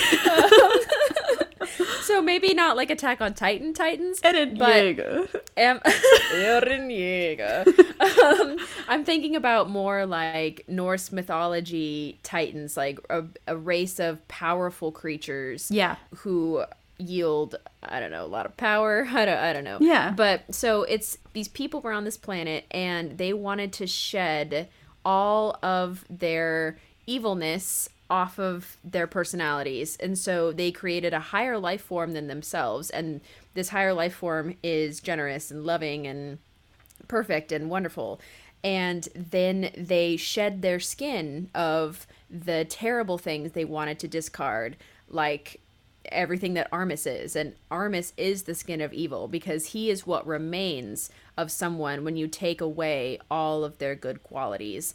And you can kind of view this as a really confusing Enemy Within episode. I was just going to say that. Yeah. Yeah. So Armis is like Evil Kirk. Yeah, I was like, if they had left Evil Kirk on the planet to be alone forever. This is the thing that's kind of dark about this. Sorry, this is Evil Kirk plus Khan, like, merging together. Oh, shoot. You're right. Oh, my God. But anyway, so we have Armis here, who is just the sadist, the skin of evil, literally. And Troy tries to do therapy on him, which I think is so admirable and something that makes me really respect Troy, because she does not lose her head, even though she knows Yar is gone. She is attempting to reason with a literal evil entity, like an entity born of evil attributes, and it kind of works in a way. I mean, he spends a lot of time talking with Troy about his loneliness and about his despair, because he was left on this planet by himself and he can never die, so he's left in an eternity of miserable loneliness. So I obviously have a little bit of empathy for him in this situation, because yeah, that sounds really sucky, obviously. But when people do come along, he tortures them. He literally toys with them. He took off Geordi's visor and like had Data not help him find it. All of these things that are just like needlessly cruel. So anyway, yeah, I feel a little bit sympathetic for the goo guy because he's by himself. I even wrote in my notes, poor goo guy. But I also remembered that he killed Yar and wanted to torture her. And this is what Picard remembers. Picard goes down to the planet by himself. He pulls a Kirk and decides that he needs to be the one to deal with this ultimately evil entity, and he says, this is between you and me. And I think that this is a very Kirk moment. It's very cool to see Picard go down and have sort of this philosophical debate with this goo, and he sits with him literally and has this discussion about morality and goodness, and he realizes that Armis is not capable of changing or of becoming good or any remorse, and so he leaves him on the planet to suffer forever. And he tells the Federation that this is a world that is off limits. I was shocked by this. Yeah. I was shocked because I feel like we've seen episodes similar to this where they give the villain a chance to improve themselves. And so I'm wondering for Picard, maybe he was just so impacted by the death of his bridge officer, by his chief of security, that he could not give Armis a chance. But I thought, I mean, Armis is terrible. Like, obviously, he's like the skin of everything that's wrong with humanity and creatures in general. Yeah. And like his first impulses are the worst possible impulses. Yeah. But I thought actually with a little bit of therapy from Troy, he was getting better. He was able to be manipulated into doing good things or into showing mercy. And yeah, that's not the best way of changing someone, is not to manipulate them, honestly. But I felt like it indicated that there was a path that he could take after a lot of more therapy. To become a better blob. And I was really surprised. I thought that they were going to give him transport to another world, or they would at least find like a lady blob to be with him or something. Or where's a the friend. other blob? Or like literally any other creature. Like, what about a tree that he could like grow up with or nurture or something? I don't know. I was shocked that Picard totally said, nope, you have no more chances. I just feel like that's very un-Federation of him and very un-Picard. And so my only conclusion is that he was so rocked by this needless death of Yar, which it is. It's a terrible death. It's a product of Denise Crosby not wanting to be on the show and the writers kicking her off, and disagreements behind the scenes is why she got such a terrible death mid-season. Yeah. But Armis is terrible, but I actually thought that he might have a turn. He might be able to turn the corner and do a little better, but nope. Yeah, it kind of reminded me of some original series episodes where the creature is just like so alone, and then the episode ends and you're just like, oh no, that's an animated series episode. Animated series. Yeah, I was like, I can't believe they're pulling an animated series ending here where they're just like, okay, I'll abandon you forever, bye. Insane. Yeah. Crazy. So let's talk a little bit about this amazing Klingon episode, Redemption Part 1 and 2. This is another one where we have two villains. Again, we talked a lot about this in our family series, so we will not be focusing on the family aspect in this one today. This is a team-up episode. Yes, exactly. So this is one that's kind of in the middle of Worf's plot. Worf's like series-long development. Honor arc? Yeah, the honor arc, absolutely. And so at this point, Worf has no honor. He's the son of none because his father was tricked into... or his father was blamed for the failure of the Khitomer Accords and betraying the Klingon High Council, when in fact it was not Worf's dad. Of course it wasn't. Of course it was the family of Duras. So Worf is asking Gowron, who's about to become Chancellor, if he can have his honor back and expose the secrets of the Duras family. But it turns out they are still so powerful, and even though Duras himself is dead, the Duras sisters are still in town, and they found a hair. They found an heir. One singular hair to rule them all. Jesus H. Oh, okay. They found an heir. So their brother apparently had a son. I felt like this was a very like Robert Baratheon mood, like in Game of Thrones, where they're just searching for anyone who's the son of the king to rule. And this is what the Duras sisters do. They find this tiny little guy and say, he is the son of Duras, so he will be the leader of the council. And Picard is involved in all of this because he was Worf's Chadich, and he is also the Federation representative, so he's the one who has to choose either this little Duras son or Gowron. Yeah. It's a tough position. Him and Worf both have a very tough time in this episode. Well, particularly, can I add really quick? Particularly, Picard has a tough time because the Duras sisters are very good at manipulation. And they show him that, well, if you let us have our little guy lead the council, then... like that's of course what they want, but Picard knows that will have war break out between the houses. But if they have Gowron lead the council, then war will break out between the Duras sisters. People will rally around the House of Duras because they are a very powerful family. And Picard is put in this position, and the Duras sisters try to like schmooze him a little. They get him some tea. They like are really trying to get him on his side. Rub his bald head. Which, Ashlyn, you're like, ooh. I wish that I was Lursa here. I mean, actually, like 1% I do. Yeah. Especially when B'Etor's like up on Worf. But anyway, no, that was very non-con, and I didn't like it. Because he was asleep. Anyway, not good. They're not good. These sisters are obviously manipulating people. But they're trying to manipulate Picard. But this is Picard we're talking about. He's not so easily maneuvered. So anyway, continue, Ashlyn. If it was Riker, I think he would bang them both and give them the council. You do? I think he'd bang them both and then stab them in the back. Yeah, he's still got to get a little something out of it. Yeah. Oh, God. Well, yeah, so that is what is so powerful about the Duras sisters. It is impressive, though, because we've talked about before that Klingon women have really... They have hardly any rights, and there's no women allowed on the council at all. And that's why they just can't claim to be the leaders of the High Council, to be the Chancellor, because they're women. And that's the only thing standing in their way. They are like full heirs to the Duras family. They should have all the rights and titles of everything, but they don't because they're women. And so they have to finesse their way into keeping power. And the gene of the Duras family being terrible but very powerful is thriving in both Lursa and B'Etor. Yeah. They are they're super smart, and they have created a lose-lose situation for the Federation and for Worf. And let's talk about this now. They have also teamed up with the Romulans to gain power. And this is something that has not happened before, where they have reached out, not just to any Romulans, but to Sela, who, this is our second villain in this episode. So this is a very powerful villain episode right now.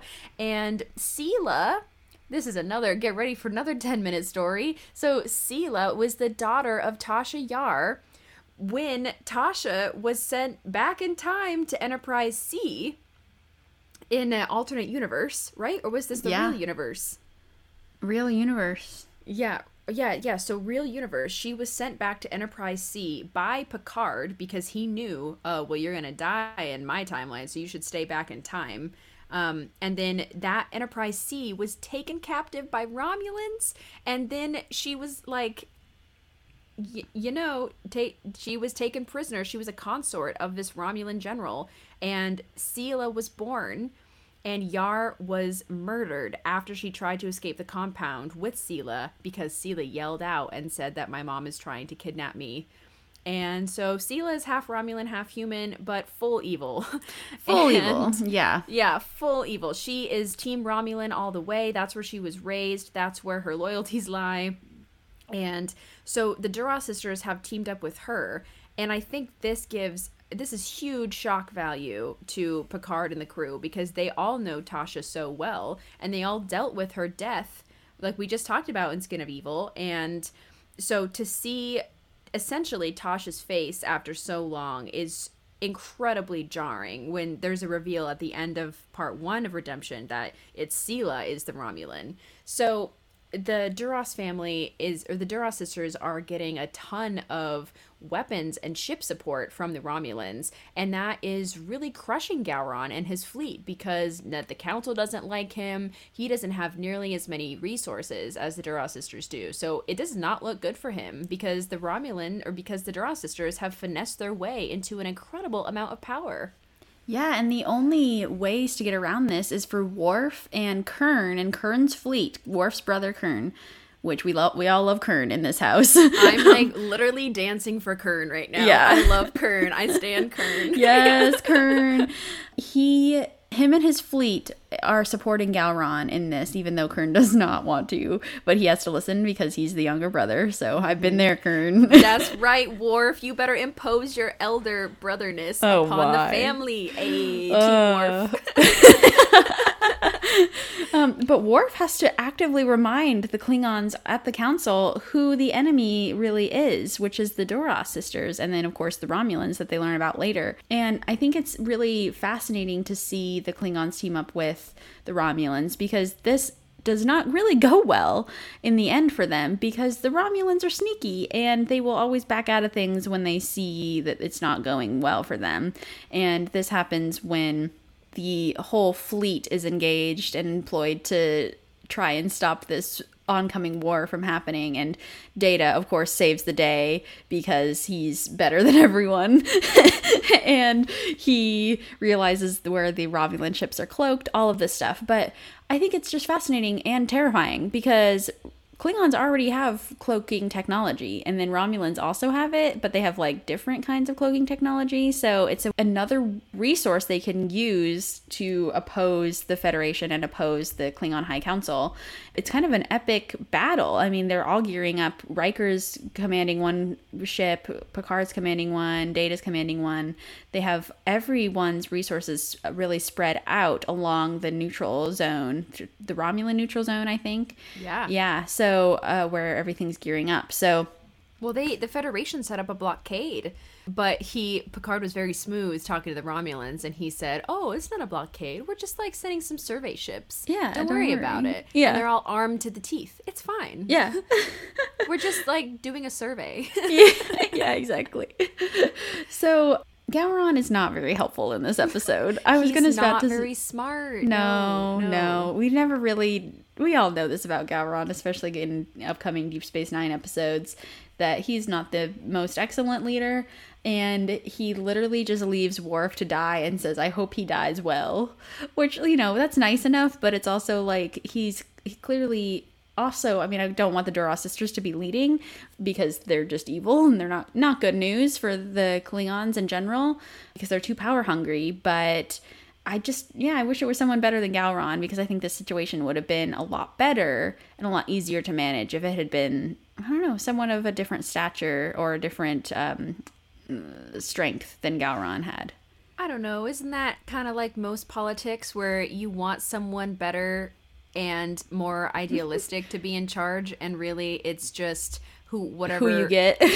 Yeah, Joe Schmo can be in office. Yep. Yeah.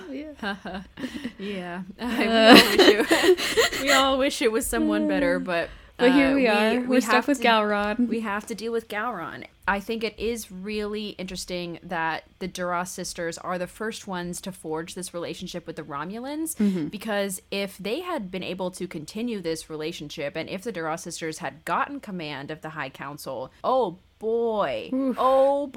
And this is why Picard is so against them. Obviously, he can't, because he's the arbiter in this situation, he can't be biased, but as a Federation liaison, he is terrified, rightfully so, of the Romulans having an inner ear to the Klingon High Council. Yeah. Or an outer ear, or any ear.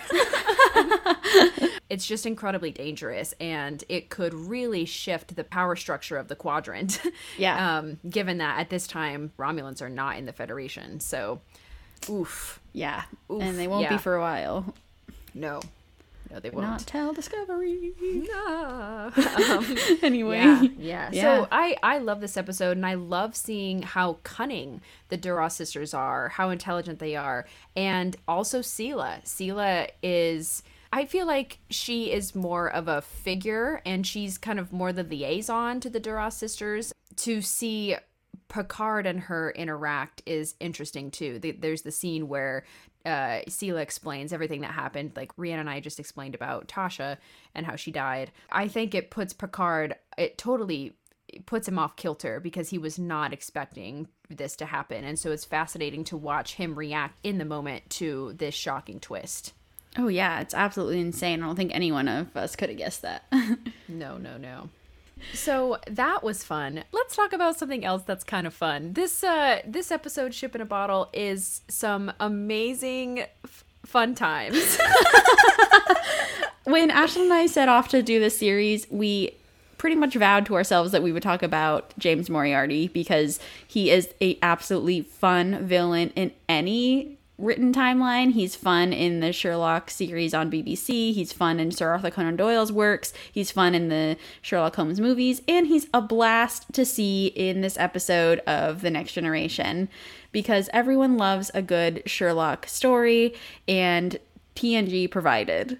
Yeah, I mean, throughout all of Next Generation, there are stories where Data is Sherlock and Geordi is Watson, and they're running around solving mysteries together. And I just want to do a little shout out, Sir Arthur Conan Doyle, thank you. And also thank you for not renewing your copyright after you died. So now the Sherlock Holmes characters and stories are public domain, and we can have amazing Sherlock adventures in Star Trek. It's my favorite crossover of all time. Absolutely. And the dramatic irony of it all is that Sir Arthur Conan Doyle once quoted that, "If I am only remembered for the works of Sherlock Holmes, I will have considered my life a failure." Yeah. Which is wild, because he's one of the most famous characters of all time. Sherlock Holmes actually has an honorary degree in the the Science Academy. Yeah. Or something. Like not the Vulcan Science Academy. Although he should. In some London science, I don't know. Anyway, we should look it up, because it's a real fact. It's a literal fact we learned on the Sherlock Holmes tour in London. That's how much we love Sherlock Holmes in this house, listeners. Are you looking it up, or did you want me to? Yeah. I'm looking it up. Oh, for the Royal Society of Chemistry, Sherlock Holmes is an honorary member. Yeah. So anyway, his reach is far and broad, and I'm really glad that Star Trek chose this opportunity to bring him into this, because it's really fun to see, of course, Data being the Sherlock character, Geordi being Watson. Data is so smart that it's, it's fun to watch him sort of rival this Sherlock's brain, and we see like Spock quoting Sherlock as well. So these very intelligent brains are manifesting as Sherlock, which is fun to see. One quick thing before we start this episode, before we dive into Moriarty's character, beginning of this episode, they talk about how there's a glitch in the system because the character is supposed to be left-handed, right? And when Data throws the box to him and he catches it with his right hand, the facts that Data was building as Sherlock sort of crumbled. It's all relying on the fact that he's left-handed. But guys, he's smoking his cigar with his left hand. Oh. So he was just faking it. The character was like outwitting Data? I think that he was smoking his cigar with his left hand and he didn't have time to catch it with his right hand. Oh, I see. So he's left-handed because he's smoking his cigar with his left hand. I don't think it's a glitch in the system. I think that Data missed it. Maybe I'm just looking too deep into this, but I was literally like, what? Guys, if you smoke with your dominant hand, right? Anyway, Rhianna's like, hi, I've read every Sherlock Holmes story, and you should have figured this out. Yeah. I don't know. It just seems sus to me that no one thought of that. Anyway, sorry, I had to point it out because it really bugged me. I think you're onto something. Thank you. So this episode is awesome. This is a great episode. It turns out that Moriarty can leave the holodeck and nobody knows why. And this is terrifying because Moriarty is... Well, so first of all, not even like Moriarty as a character obviously is the arch nemesis of Sherlock. He's the big bad villain, the one that Sherlock was always battling with, and they both died. The Reichenbach Falls. Wow, drama, intrigue. Yeah. So, in Star Trek, the character of Moriarty was created by them telling the computer to make a villain that could outsmart even Data. And so therein lies the problem. If you run a really powerful Starfleet ship, you should not be creating characters that can outwit your smartest person on board. No. That's rule number one. Like, maybe make someone who can outwit, like, Picard. Bartley. Yeah. Wow, very different answers there. But not Data, because if Data can't even figure out what's going on, we're in deep trouble, and that is the trouble that the crew finds themselves in during Ship in a Bottle. Yeah, so it turns out that Moriarty has been stored in the program since he was opened like a couple years ago, and we did not watch the episode previous to this where Picard apparently had a discussion with Moriarty about it was very short giving him scene. freedom. Yeah. In another episode. But then, since then, he's been supposedly just stored in the databanks. But turns out he was conscious for a lot of the time that he was stored in the databanks. And he says that that you left me to go quietly mad. Which reminds me a bit of Khan. Khan. Yeah. Buried alive. Buried alive. Yeah, so similar Khan vibes. He's stewing in this databank for so long, and really what he wants to do is leave. He wants to get out and have a real life. He does not want to be a set of memory programs, which again, photons be free. The EMH had a right call here, because especially holograms who are self-aware like Moriarty, this creates a very difficult situation for them. And I assume that the Prime Directive is just out the window. Yeah. They show him the ship like it's no big deal. They show him he's in space like it's no big deal. This is another one that was not at Starfleet Academy.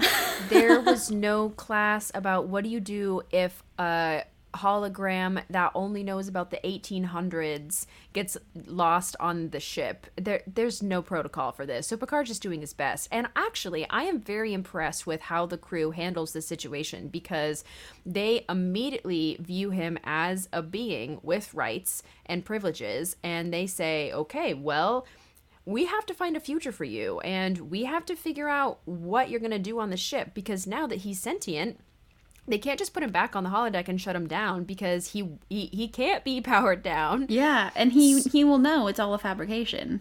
Exactly. And so this is a really tricky situation that they're in, and Picard does not know how to handle it. And I actually was really admiring Picard, and he even has like a ready room discussion with his crew about what do we do about Moriarty. And also, is this the first hologram that has like self-awareness? I believe so. Yeah, first of its kind. Crazy. Yeah, and the other crux of this is that Moriarty wants his love to come with him. Her name is unfortunately Regina. But she it is Regina. Yeah. But she's a hologram, and she is not self-aware until Moriarty gives her every piece of information and tells her about the outside world. And this is another tricky element he adds, because this is not some character that is like, this isn't Da Vinci hanging out. I was just gonna say Da Vinci. Yeah, realizing sentience. No, this is James Moriarty. This is a very famous villain who is notoriously smart and who notoriously outwits Sherlock on many different turns. And as we said, he's supposed to be smarter than Data. And so he locks everyone out of the voice commands, and they're trying to figure out why. Why is this happening? Why can we not get back into our own ship? Like, he is taking control of the entirety of the Enterprise. And it turns out, Moriarty, being the genius that he is, created a holodeck simulation that means that they never left the holodeck, and that he had been fabricating this all in order to try to see how he could actually escape the holodeck. Oh, yeah. I had to have like a full 5-second shocking noise, because I'm like positive that the people who made Inception watched this episode and said, we got to do that, but with Leonardo DiCaprio. Yeah. Yes, Ashlyn, because this is the thing, is that then inside this holodeck, they create a smaller holodeck that tricks Moriarty into thinking that he has left the holodeck and that he escaped with his love and that they're traveling the cosmos together. What?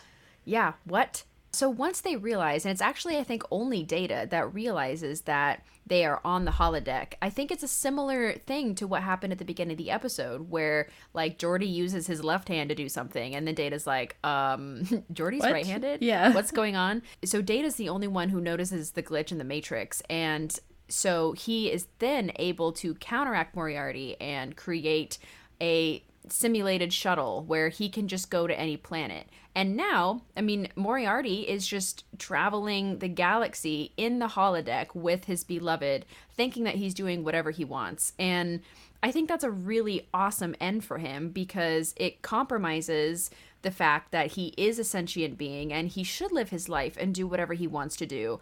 But he's not like destroying a planet or taking like over. Doing anything evil or creating like a gang that's actually gonna hurt real people. So I think this is a great compromise, and it was a really fun episode, because I did not, all of these twists about the holodeck and who is where is very awesome to see. Yeah, and we get a glimpse of Barclay's prowess in the holodeck in this episode as well, because he literally created a tiny holodeck that can sit on your desk. I mean, it's this tiny cube that Moriarty is in with his wife or his beloved or whatever. And I just think that that is so incredible, and it paves the way for his like future in helping Voyager get home, or attempting to in Endgame. But anyway, yeah, it's cool to see. And I'm like, okay, Red, she's actually doing something that's not cringy. That's great. Absolutely. So now I think we should move on to maybe the second biggest baddies. Yeah, Ashlyn, how many lights are there? There are 4 lights. No, you're wrong. There are 5 lights. 4 lights. This, of course, is Chain of Command, part 1 and 2. We are making fun of one of the most intense scenes in The Next Generation. Yes, and one of the most brilliant acting moments in all of Trek. What a honor to watch Patrick Stewart in this episode. This, of course, is Chain of Command, part 1 and 2. And this is where the tensions with the Cardassians are really heating the F up. And Picard, Crusher, and Worf are assigned to a secret mission where they have to wear these amazing black leotards. Love it. Love the secret mission outfits. And they make fun of them in Lower Decks, and that's all I could think about. Yeah. But they are totally transferred off the Enterprise, and they are training in the holodeck nonstop for this mission they've been assigned to, sworn to total secrecy. And Captain Jellicoe, who we've referenced a couple times in this podcast so far, is actually a huge villain. And he's the worst. Is assigned to be captain of the Enterprise. He really butts heads with Riker. And the reason for all of this is because, according to Federation spies, they have found evidence or possible evidence that the Cardassians could be making a biogenic weapon, which would destroy all the life on a planet. And they don't say it specifically, but we know from Deep Space Nine and from later episodes in Next Generation that the Cardassians are talking about Bajor. Yeah. And they want to wipe off the Bajorans from their planet. Yeah, because isn't this mid-occupation? It is mid-occupation, yeah. Yeah. So, actually, the Cardassians are not doing this. This was all a trap to lure Picard or any high-ranking Federation officer into their trap so they could torture them and then get more information from them, because the Cardassians do not really have a foothold in the Federation at all, or really a platform to advocate their rights to. They are just at war, or they're not at war with the Federation per se, but they are not in a negotiation presence at all. And so I think to get the attention of people in higher command, this is the lengths that they want to go towards. And absolutely. So I mostly just want to talk about the Cardassians, but there's a lot of trouble on the Enterprise because the ship is not running correctly, with Jellicoe creating all of these new orders and Riker's butting heads with him, and Riker ends up getting relieved. And Data's the first officer. He gets to wear a red shirt. Great in red. Incredible. And he doesn't die. It's great. Amazing. Yeah. But there's a couple of interesting negotiation scenes where Jellicoe is trying to feign negotiations with the Cardassians. Rhiannon, do you want to talk about these scenes at all? Yeah, I find them to be really interesting because Jellicoe's form of power in this episode is to first of all, make the Cardassian wait for him. He waits like an hour before he goes into the briefing room, and the Cardassian is irate, of course. And then Jellicoe responds in kind by being even more mad and angry and puffing out his chest. His little peacock feathers are all puffed out. And he then sidebars with Will and Deanna. I don't know why I'm calling them by their first names, but here we are. And he says, I want you to go in there in a few minutes and say that I've cooled off and decided to actually talk, and how he can have two representatives come and we can start negotiations. And so this is all Jellicoe's way of trying to assert a certain kind of dominance. I think it's dumb, and I think it's not working. And Riker agrees. Because Deanna... No. Is it Deanna who's like... because Troy knows that he's uncertain. She can, of course, sense this in him. And That Jellicoe is uncertain. Yeah, exactly. That Jellicoe is uncertain about this working. And it's clear as the negotiations go on that it is not working. It's really hard to get the Cardassians to agree to backing off, to agree to a lot of things. And they fall right, or at least Riker falls right into the Cardassians' game. When they finally reveal that, where's your captain? Where's Picard? They say, he was transferred. Okay, he's dropped the ship.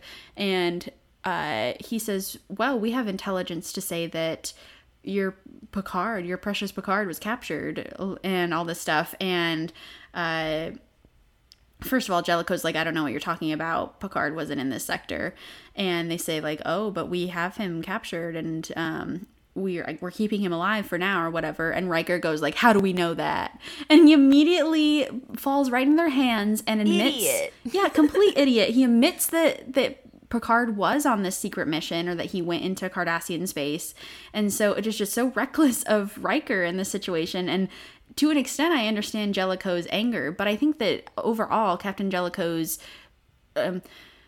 decision in these negotiations, like the different choices he makes, are not good ones.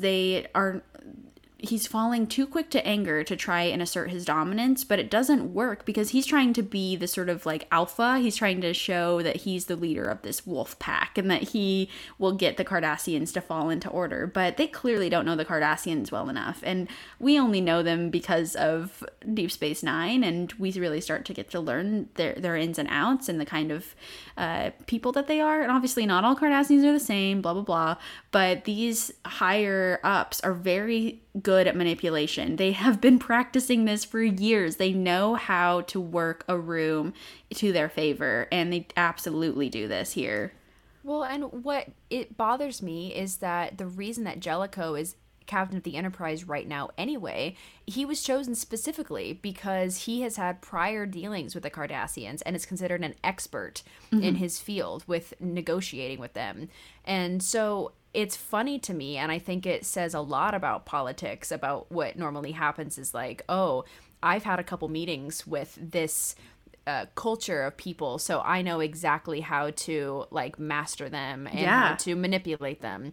And really, it's not true at all. Really, he's digging himself further into a hole, and he's playing right into their hands.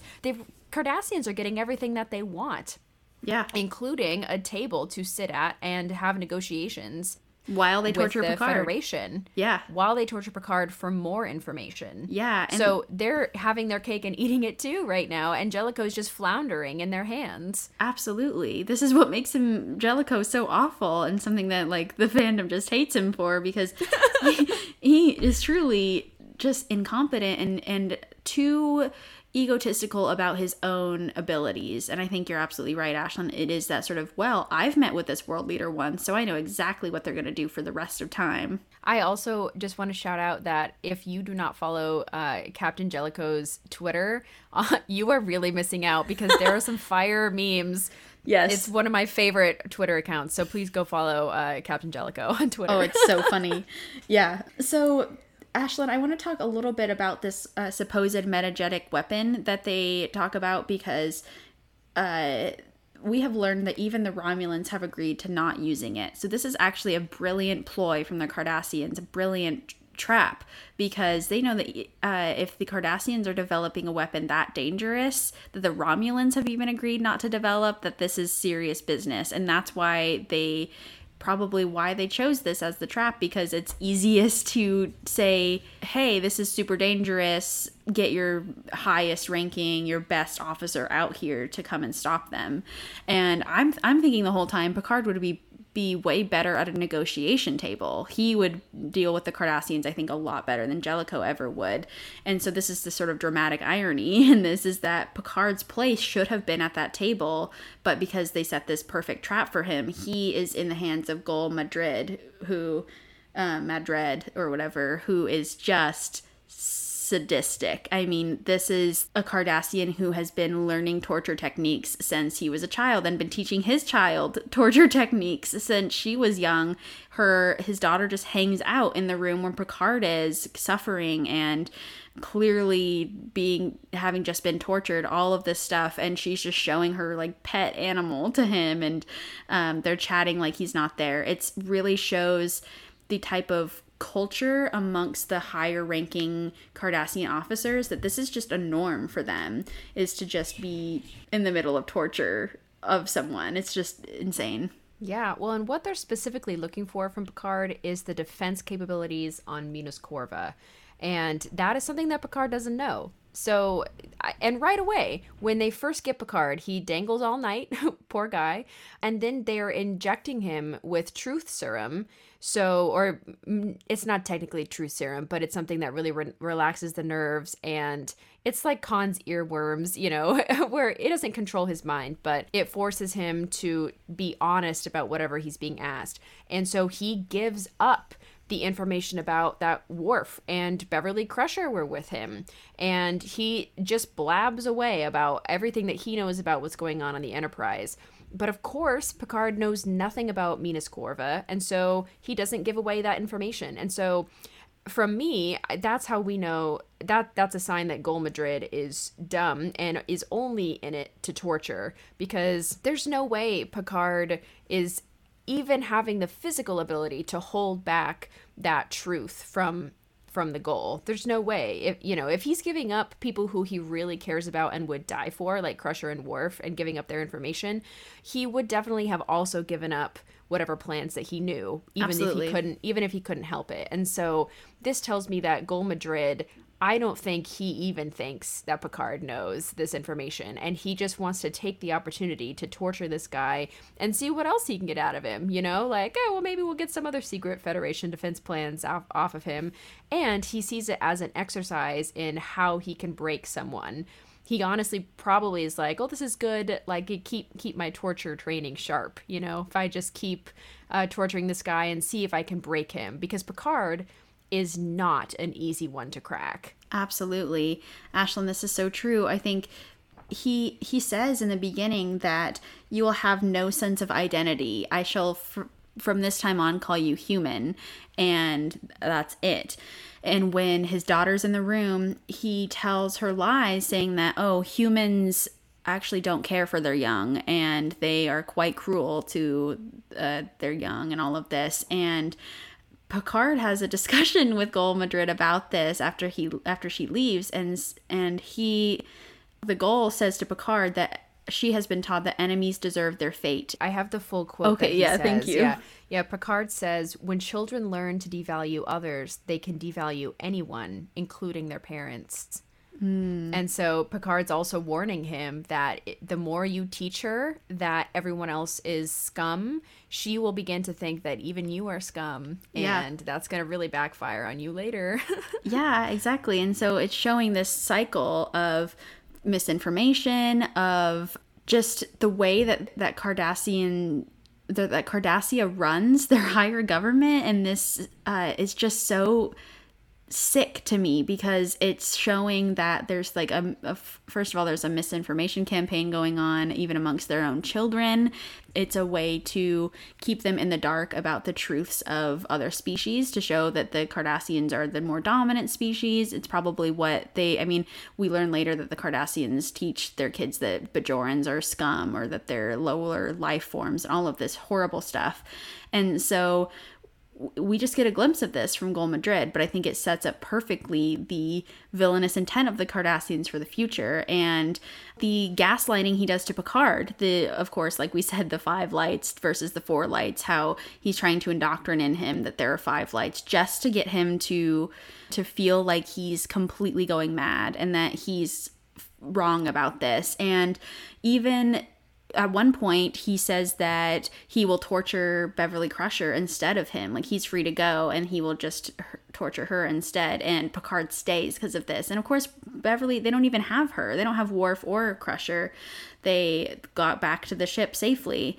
But Picard cannot take that risk. He cannot fathom the idea of someone taking his torture in his place, and so that's another way that the Cardassians know how to manipulate people, is through using their weakest spots, kind of like Q did, with Vash. I mean, it's definitely to a more sadistic level, but it's a similar idea of finding people's weak points, and that's something that the Cardassians do supremely well, and something that's very dangerous about them. Totally. Well, and something that really stuck out to me is that even though this guy is the worst, the writers still wrote in a backstory for Gul Madrid that makes you slightly sympathetic to him as a person, because he constantly is bringing up how when he was a kid, he had no food, and he was the one being crushed by his enemies, and they were living in poverty, and they had nothing to give their children, and there was no hope for the future. And now, ever since the occupation, they are doing better. And so that's why he wants to continue the occupation, because it seems like it's really helped the Cardassians and helped their economy and helped their way of life, of course, by putting down others and completely like trying to eradicate another species. So I thought it was really interesting that Gul Madrid is hung up on the fact that he did not get what he deserved growing up, and so now he is hell-bent on taking it and getting what he deserves now. And Picard picks up on this immediately because he's Picard, master negotiator, just brilliant mind. And he says, now when I look at you, I won't see you as who you are, this big, high-up general in the Cardassian government. I will see you as a little boy who's hungry and looking for food. And this angers him so much that he actually calls him Picard, even though he said, I was going to call you John, I was going to call you human the whole time. He uses his name because Picard is getting under his skin and is infuriating him. And so I just love and am just so in awe of the fact that Picard can do this, even under these extreme circumstances. He's just amazing. I mean, truly, we see him face down some of the most evil beings and still find their weaknesses or find a way out. And yeah, I mean, of course, it's with the help of his friends, and it's with the help of people around him who came to his rescue. But he keeps a cool head, and it's just something beautiful to watch because, yeah, he's just so incredible. Yeah, he says to him, you are a pitiable man. And throughout his entire process of being tortured, he keeps saying, I want to see a neutral representative. Yeah. So it's like, this is calling against the for rules. Justice. Like, this is wrong. Yeah. Well, yeah, it's such a great episode. Brings out so many amazing things in Picard and in Patrick Stewart. Probably one of the best acted episodes that we get in The Next Generation. Absolutely. It's time, Rihanna. It's time. We are Borg. Resistance is futile. We must talk about the Borg. So this is it. This is our last villain in The Next Generation, and that is the Borg. And we talked about earlier about how they were introduced, about Q breaking the non-existent continuum directive to not show lower species about the Borg. But we do, and we meet them, and we see the cube for the first time. And the second time that we encounter the Borg is the most fatal. That is the Best of Both Worlds Part 1 and 2. That is the Season 3 finale of Next Generation. One of the best finales of all time. Yes. So historic. And in this one, they encounter a Borg ship on the edge of the Alpha Quadrant. They have traveled fast. They came here way too fast. They must have taken a transwarp conduit. Oh no. Yeah, they probably did. You know they did, yeah. And they want Picard. They do. They want him to be the, not leader, but the instigator of this this takeover of the Federation, essentially. Not an Instagram takeover, but a species takeover, an assimilation. I want to say a few things that Q mentioned about the Borg when he first introduced them to the Enterprise crew. He says that the Borg are users. They aren't preoccupied with occupation, etc. That they are only preoccupied with utilizing the technology that they assimilate and utilizing the bodies that they assimilate, essentially. And so this is something really important to keep in mind about the Borg, is that they are not intent on world domination in the sense that we think that they would be. They are intent on collecting new information in order to be, quote unquote, the greatest species or the highest species. And they consider themselves to be such because they assimilate other cultures and they add their likeness to their own. Exactly. Thank you. Their likeness to their own. And we learn also in Q Who that the Borg are born. And I was wondering about this because we obviously know that they assimilate species, and that is one way that the Borg can grow in numbers. But we also know that there are Borg babies. They're in these chambers, baby's chamber, and yes, that they are a biological life form, but infused with technological aspects. And so I wondered about this. Do you think that this is where the Borg originated, was that they were born with like nanotechnology then put into them by someone? Like, how do you have a theory about this, or is it ever said? What came first, the life form or the drone? It's hard to say. I have no idea about the origins of the Borg. I would be surprised if they were babies first, though. I think that the fastest way for the Borg to add to their collective is to assimilate cultures that already exist, because it's a lot of work to raise a baby, and in any species. And especially even if you're controlling them through the drone, you have to have the baby like gestate, and then they have to grow up, and I know they grow up really fast, but all of that takes a lot of months to reach full maturity. And so I think that it's much faster for them if they just assimilate adults, and then at that point they have worker bees. They have drones who can build the ships and build the technology for them.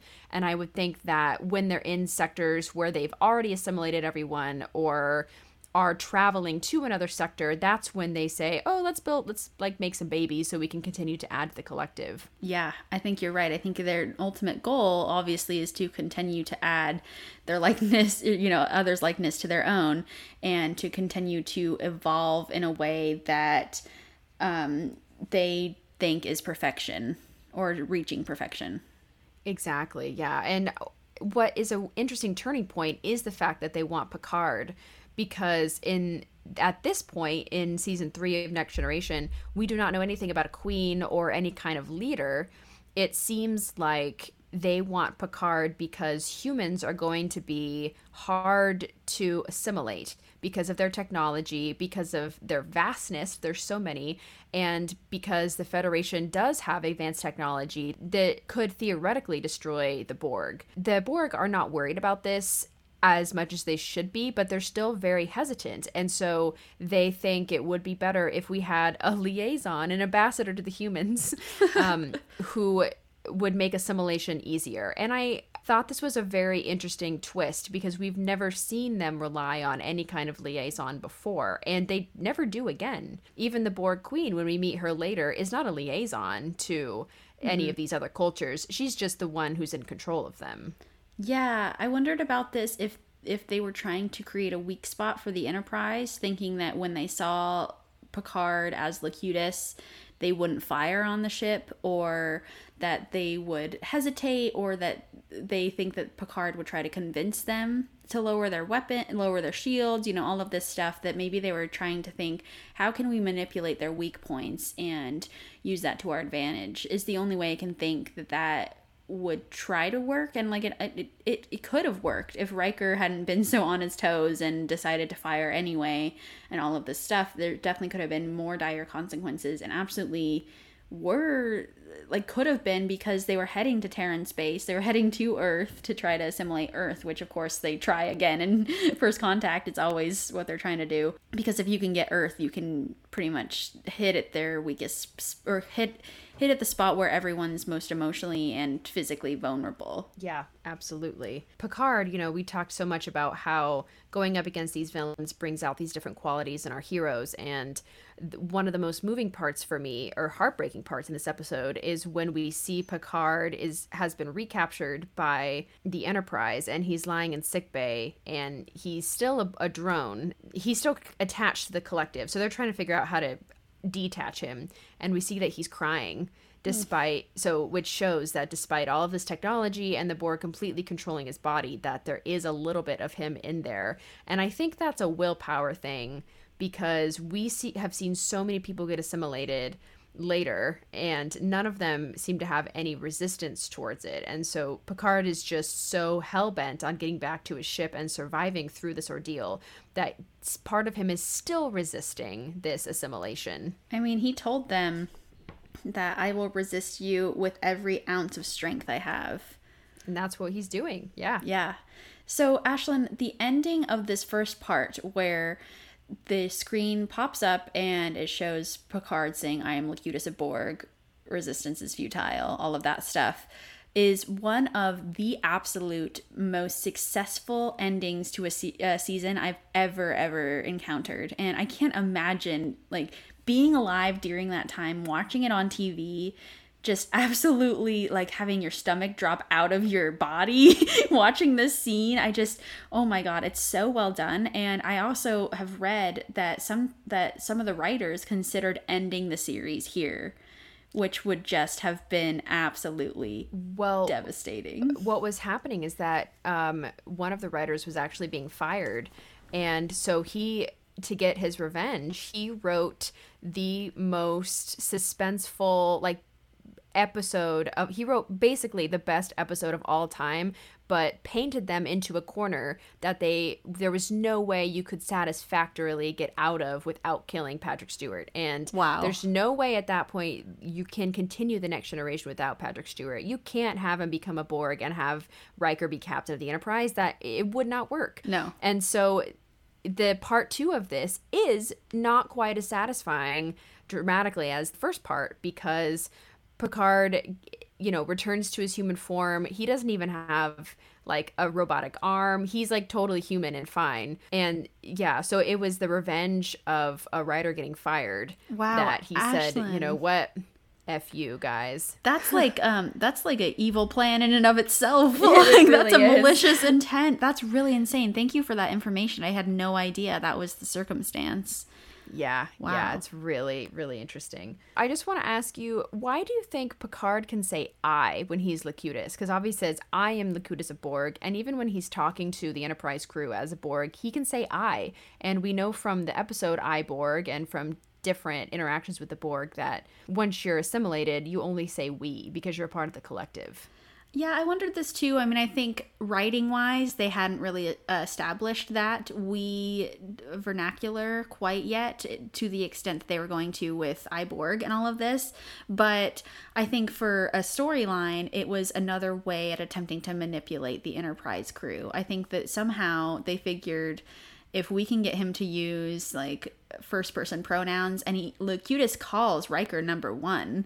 And so I think it's a clear way of manipulating their emotions. And I mean, they've assimilated enough species to know how emotions work and how people will sacrifice for one another and all of this stuff. And I think it is a ploy to get them to lower their defenses.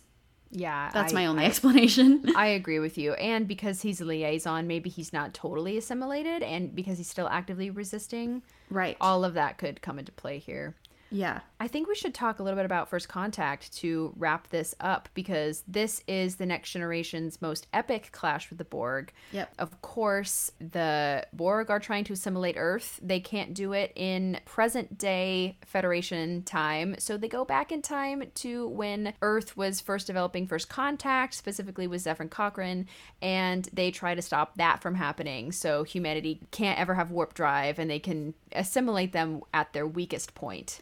Yeah, the Borg clearly did their research for this. They know a time that would make them most vulnerable to assimilation because they were on the cusp of greatness, but not quite there.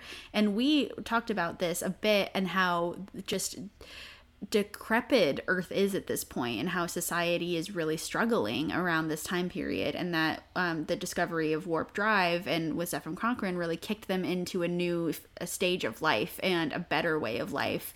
Of course, it was slow going, but all of that, accumulated to this, to the Federation. And so I think you're absolutely right. It's their most vulnerable position, and it's all in part to the Borg Queen. I think that, of course, she's the main mastermind behind this, and she thinks that she once again uses kind of a liaison idea with Data. She decides that, hey, I'm gonna go get the Enterprise because clearly they're here, they followed us into the past, and I'm gonna utilize Data to try to get him on my side to do this. Yeah, and Alice Krieg as the Borg Queen is fantastic, and I love seeing this matchup of her versus Data, because as we've talked about, he's humanity's liaison. He is trying to be human, and she is offering him steps and steps closer to make him human. She tries to give him skin she does give him skin by grafting some onto his arm, where she can give him both pain and pleasure. Right. And it's interesting to see this matchup of them both. It's showing two very strong characters butting heads, and at one point we are all, or at least I think all of us were convinced that Data was going to join her, because this lore of humanity has been hanging over him for so long, and something that he's been desperately wanting. That, I mean, Lore uses the same tactics to get him to try to be on his side when he gives him an emotion chip, you know, and Data's been dealing with trying to figure out how his emotion chip works in the movies. So he's at a more vulnerable position of wanting humanity so desperately, even more so than in the series, that it's a very smart tactic of her. I mean, she is clearly a mastermind. She knows what she's doing, but she doesn't know Data the way she thinks she does. And that, of course, is her downfall, is assuming that just because she plays to people's vulnerabilities that she can utilize them to come out on top. Yeah, she doesn't understand the depth of the loyalty that Data has to the Enterprise and to Picard. Mm-hmm. Yeah, totally underestimates him. Yeah, well, and she doesn't understand Picard's undying hatred for the Borg, and she doesn't understand how far he will go. And that is something that we noticed a pattern in Skin of Evil, where he left Armus behind on the planet because it was sort of a getting his revenge for Yar's death. And this, I think, this movie is Picard's attempt at revenge against the Borg for his assimilation as Locutus, and an attempt to strike a killing blow at the Borg Queen. You know, I mean, obviously we see her come back in Voyager, so she's not going to be gone forever, folks. We're going to talk about her again. Mm-hmm. But this is her facing off with someone who is so unlike how he would normally act. I think that she assumes she knows Picard because she probably met Locutus in the collective mind, all of that stuff. She thinks she knows him, but he's been changed so dramatically from this assimilation that he will go to much broader lengths to make sure that they are destroyed. Yeah, absolutely. And it is alarming to see Picard so unhinged and so hell-bent on revenge, because that's not who he is. And especially when we see the scene where he has the phaser and he destroys all his ships. He destroys the glass that holds up all his really nice model ships. And that, I mean, that's such a symbol for him, because that's exactly what he reveres, and he loves the Federation and order and everything. But now I think that he's back in time, and that there's no Starfleet to regulate anything that's going on in this time period, and he kind of has permission to do whatever possible to literally stop the Borg from taking over Earth. And so that's a huge weight on his shoulders, and he has the opportunity to get revenge on what they did to him in Best of Both Worlds. So it is just overwhelming for him, and he does kind of crack under the pressure a little bit. Yeah. But it ends up, you know, they save Earth and the Borg are destroyed, and we see the Queen later, but that's going to be for Voyager. yeah, stay tuned. Yeah, I think that Picard is really fighting the Borg on two fronts here. One's the mental, emotional struggle, and then one, of course, is the physicality of the Borg and just the danger of them half assimilating the Enterprise before they can be destroyed. So it's all really thanks to Data and Picard that this even came to fruition, because if the Borg had assimilated Earth yet again, we're just saying, like, none of that would be good, and the whole timeline would be erased in favor of the Borg assimilating all of humanity. Yeah. Not good. Yeah. No, not good. So thanks, Picard and Data.